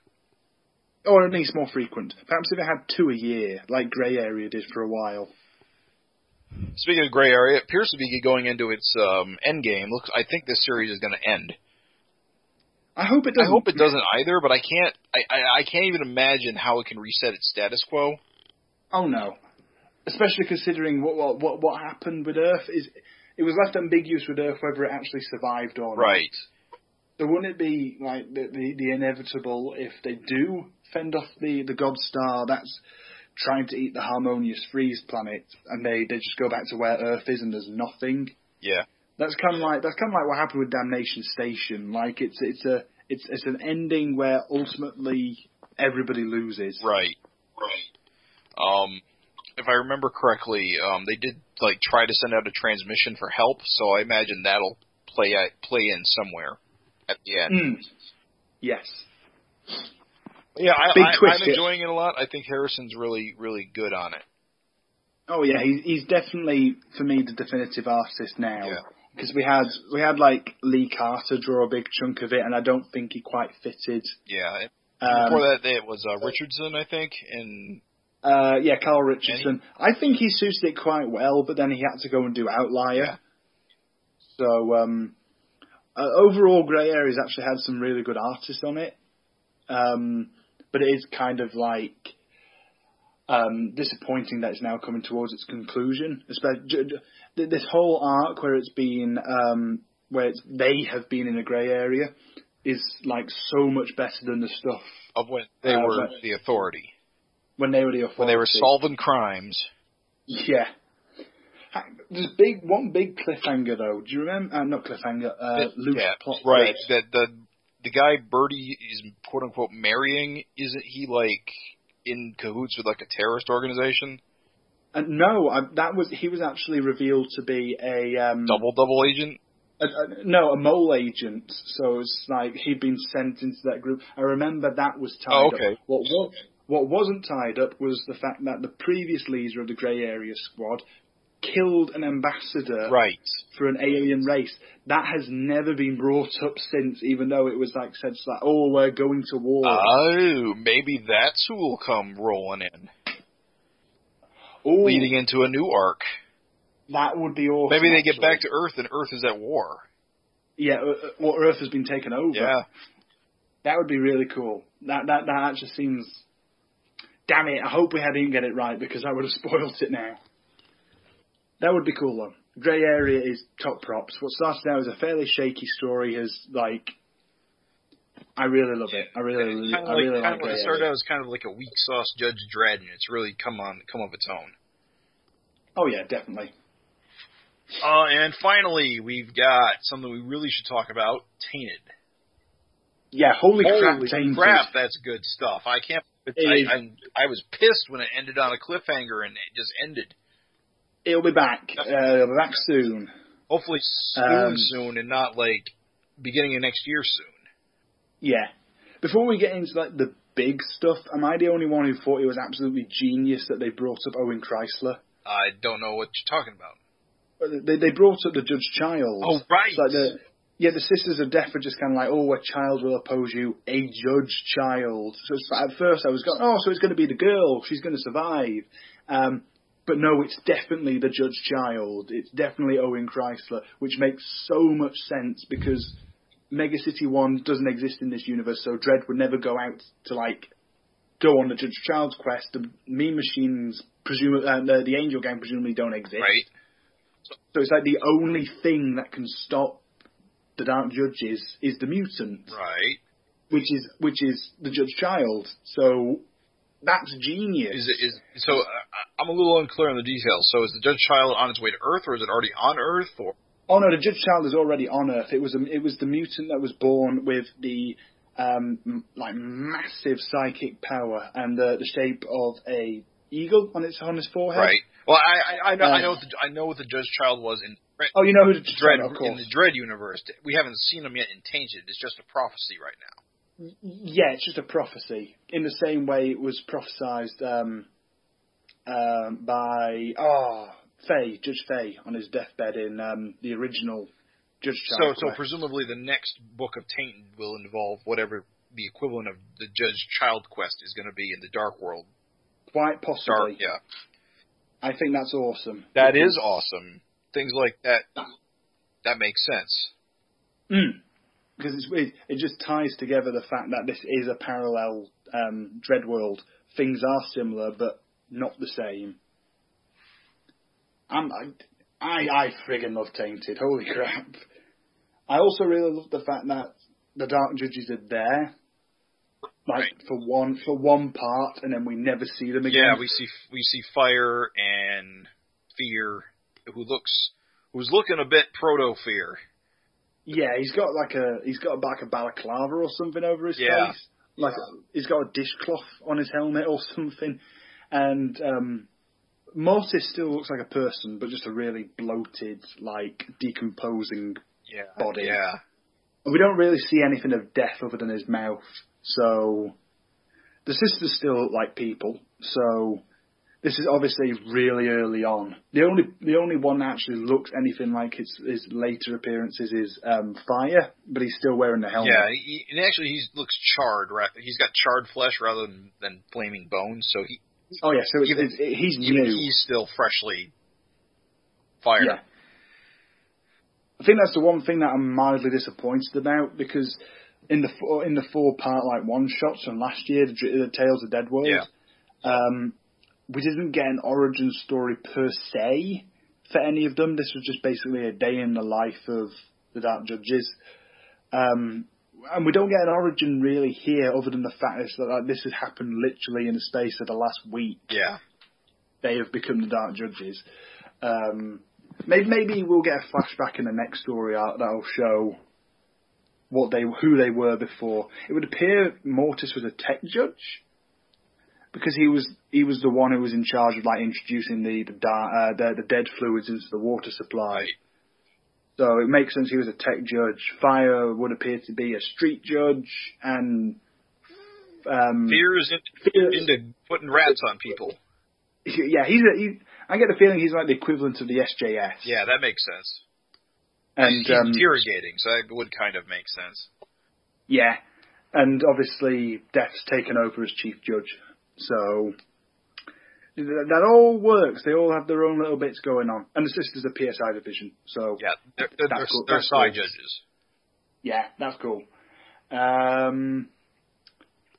No, Tainted's just awesome. And it looks great. Now, the big mystery is who is Fairfax? I like, the theory is that he's like the Judge Dredd equivalent. Yeah. I don't know how that would play in exactly, if he's like a clone judge or if he's just like, maybe, my working theory is he's actually Rico. The original Rico. Like, somehow? I'd say he could actually be like the Fargo of this universe. Possibly. Before Fargo went bad. Right. But who knows? He could just be like a schmuck who just happens to be the main character. Yeah, he could. Just a nobody. Some rando with a smart-ass bike. The bike is awesome. the breakout character. Asshole. It's kind of like a less racist version of Stooky from Robo Hunter. Yeah. It comes out with all the quirky one-liners, just generally slagging off the main character. Awesome, love it. And that brings us through our quote-unquote lightning round. Oh yeah, blimey! Sorry, that did drag a bit. But it's good that we get through them all. Oh yeah, it should be less next month because the status quo for 2000 AD is like set now until 2000. Yeah. The Big Prog 2000, that's like what, 2 months away? Yep, we're getting there. We're on 84 now, so that's only 12 issues. It's like 3 months. Oh yeah, blimey. That's going to be awesome. Oh yeah, Brink will be finished before then. We'll have probably one more like shuffle up. And of course, Black Shuck started again recently, but we'll talk about that next time. Yeah, I don't have really a lot to say about it yet, except for the first one didn't really do anything for me. I reread the original. I reread the first Black Shuck, and it was okay. I mean, as a whole, it's better than it was in the weekly, but it still wasn't. Okay. I kind of hope it doesn't turn out to be the New Age of Wolf. Yeah, I don't know. I can't tell you. I will say the way this latest one started in his first chapter with like being like they found his body like in a modern day archaeological dig. I don't know what that means for the story, but I don't know. I don't really have an opinion on it. Yeah, I know. We can always talk about it next month when there's another 4 parts to it, so it should hopefully flesh out a little bit. Be into the third act. Yeah.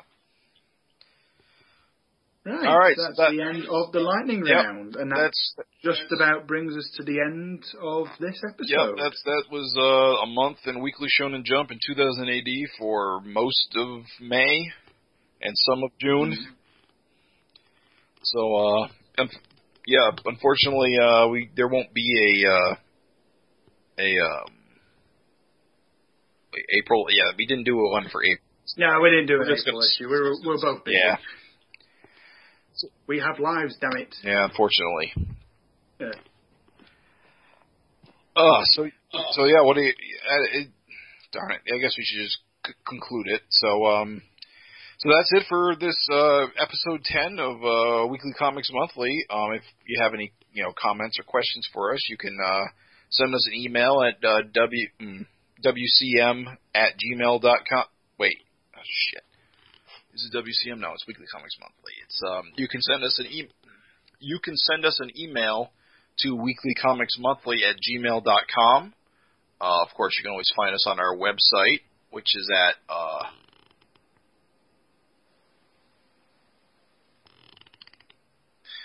wcm.guttertrash.net. You can leave us a comment on our latest episode there, or you can shoot us an email. Did you set up a Twitter account? I am in the process of setting up a Twitter account, so I will plug that in on the website when that's all set up, and I should actually probably get that finished tomorrow, if not Sunday. And of course, you can always subscribe to us on iTunes. I always post these videos up on the 2080 forums as well as the 2080 Facebook group. I have not been able to find a Weekly Shonen Jump group to really promote it there. So if you the problem is with that, there's just so many of them. Yeah, if anyone's got and a lot of them aren't very good quality. If anyone's got like a good idea of like where we can plug the weekly the manga part of this, we are open for suggestions, as we do want to help promote the show, into those circles. It's super easy to get this in front of 2000 AD people. It's less easy to get it in front of the Shonen Jump people. Indeed. I do plug each episode in at Twitter, so if you follow me at Hawkmumber on Tumblr. I will be able to plug each episode in for you and just give you an overview of each episode. I should probably start doing it on Facebook as well, actually, now I think about it. I could actually set up an actual Facebook page, if you like, while I'm doing a Twitter one. Yeah, we could try that. I could do that. I've got a couple of days off, so I will do that this week. All right. And that about wraps us up. Thank you very much for listening, guys. Thank you very much. We'll see you again next month week. on Weekly Comics Monthly.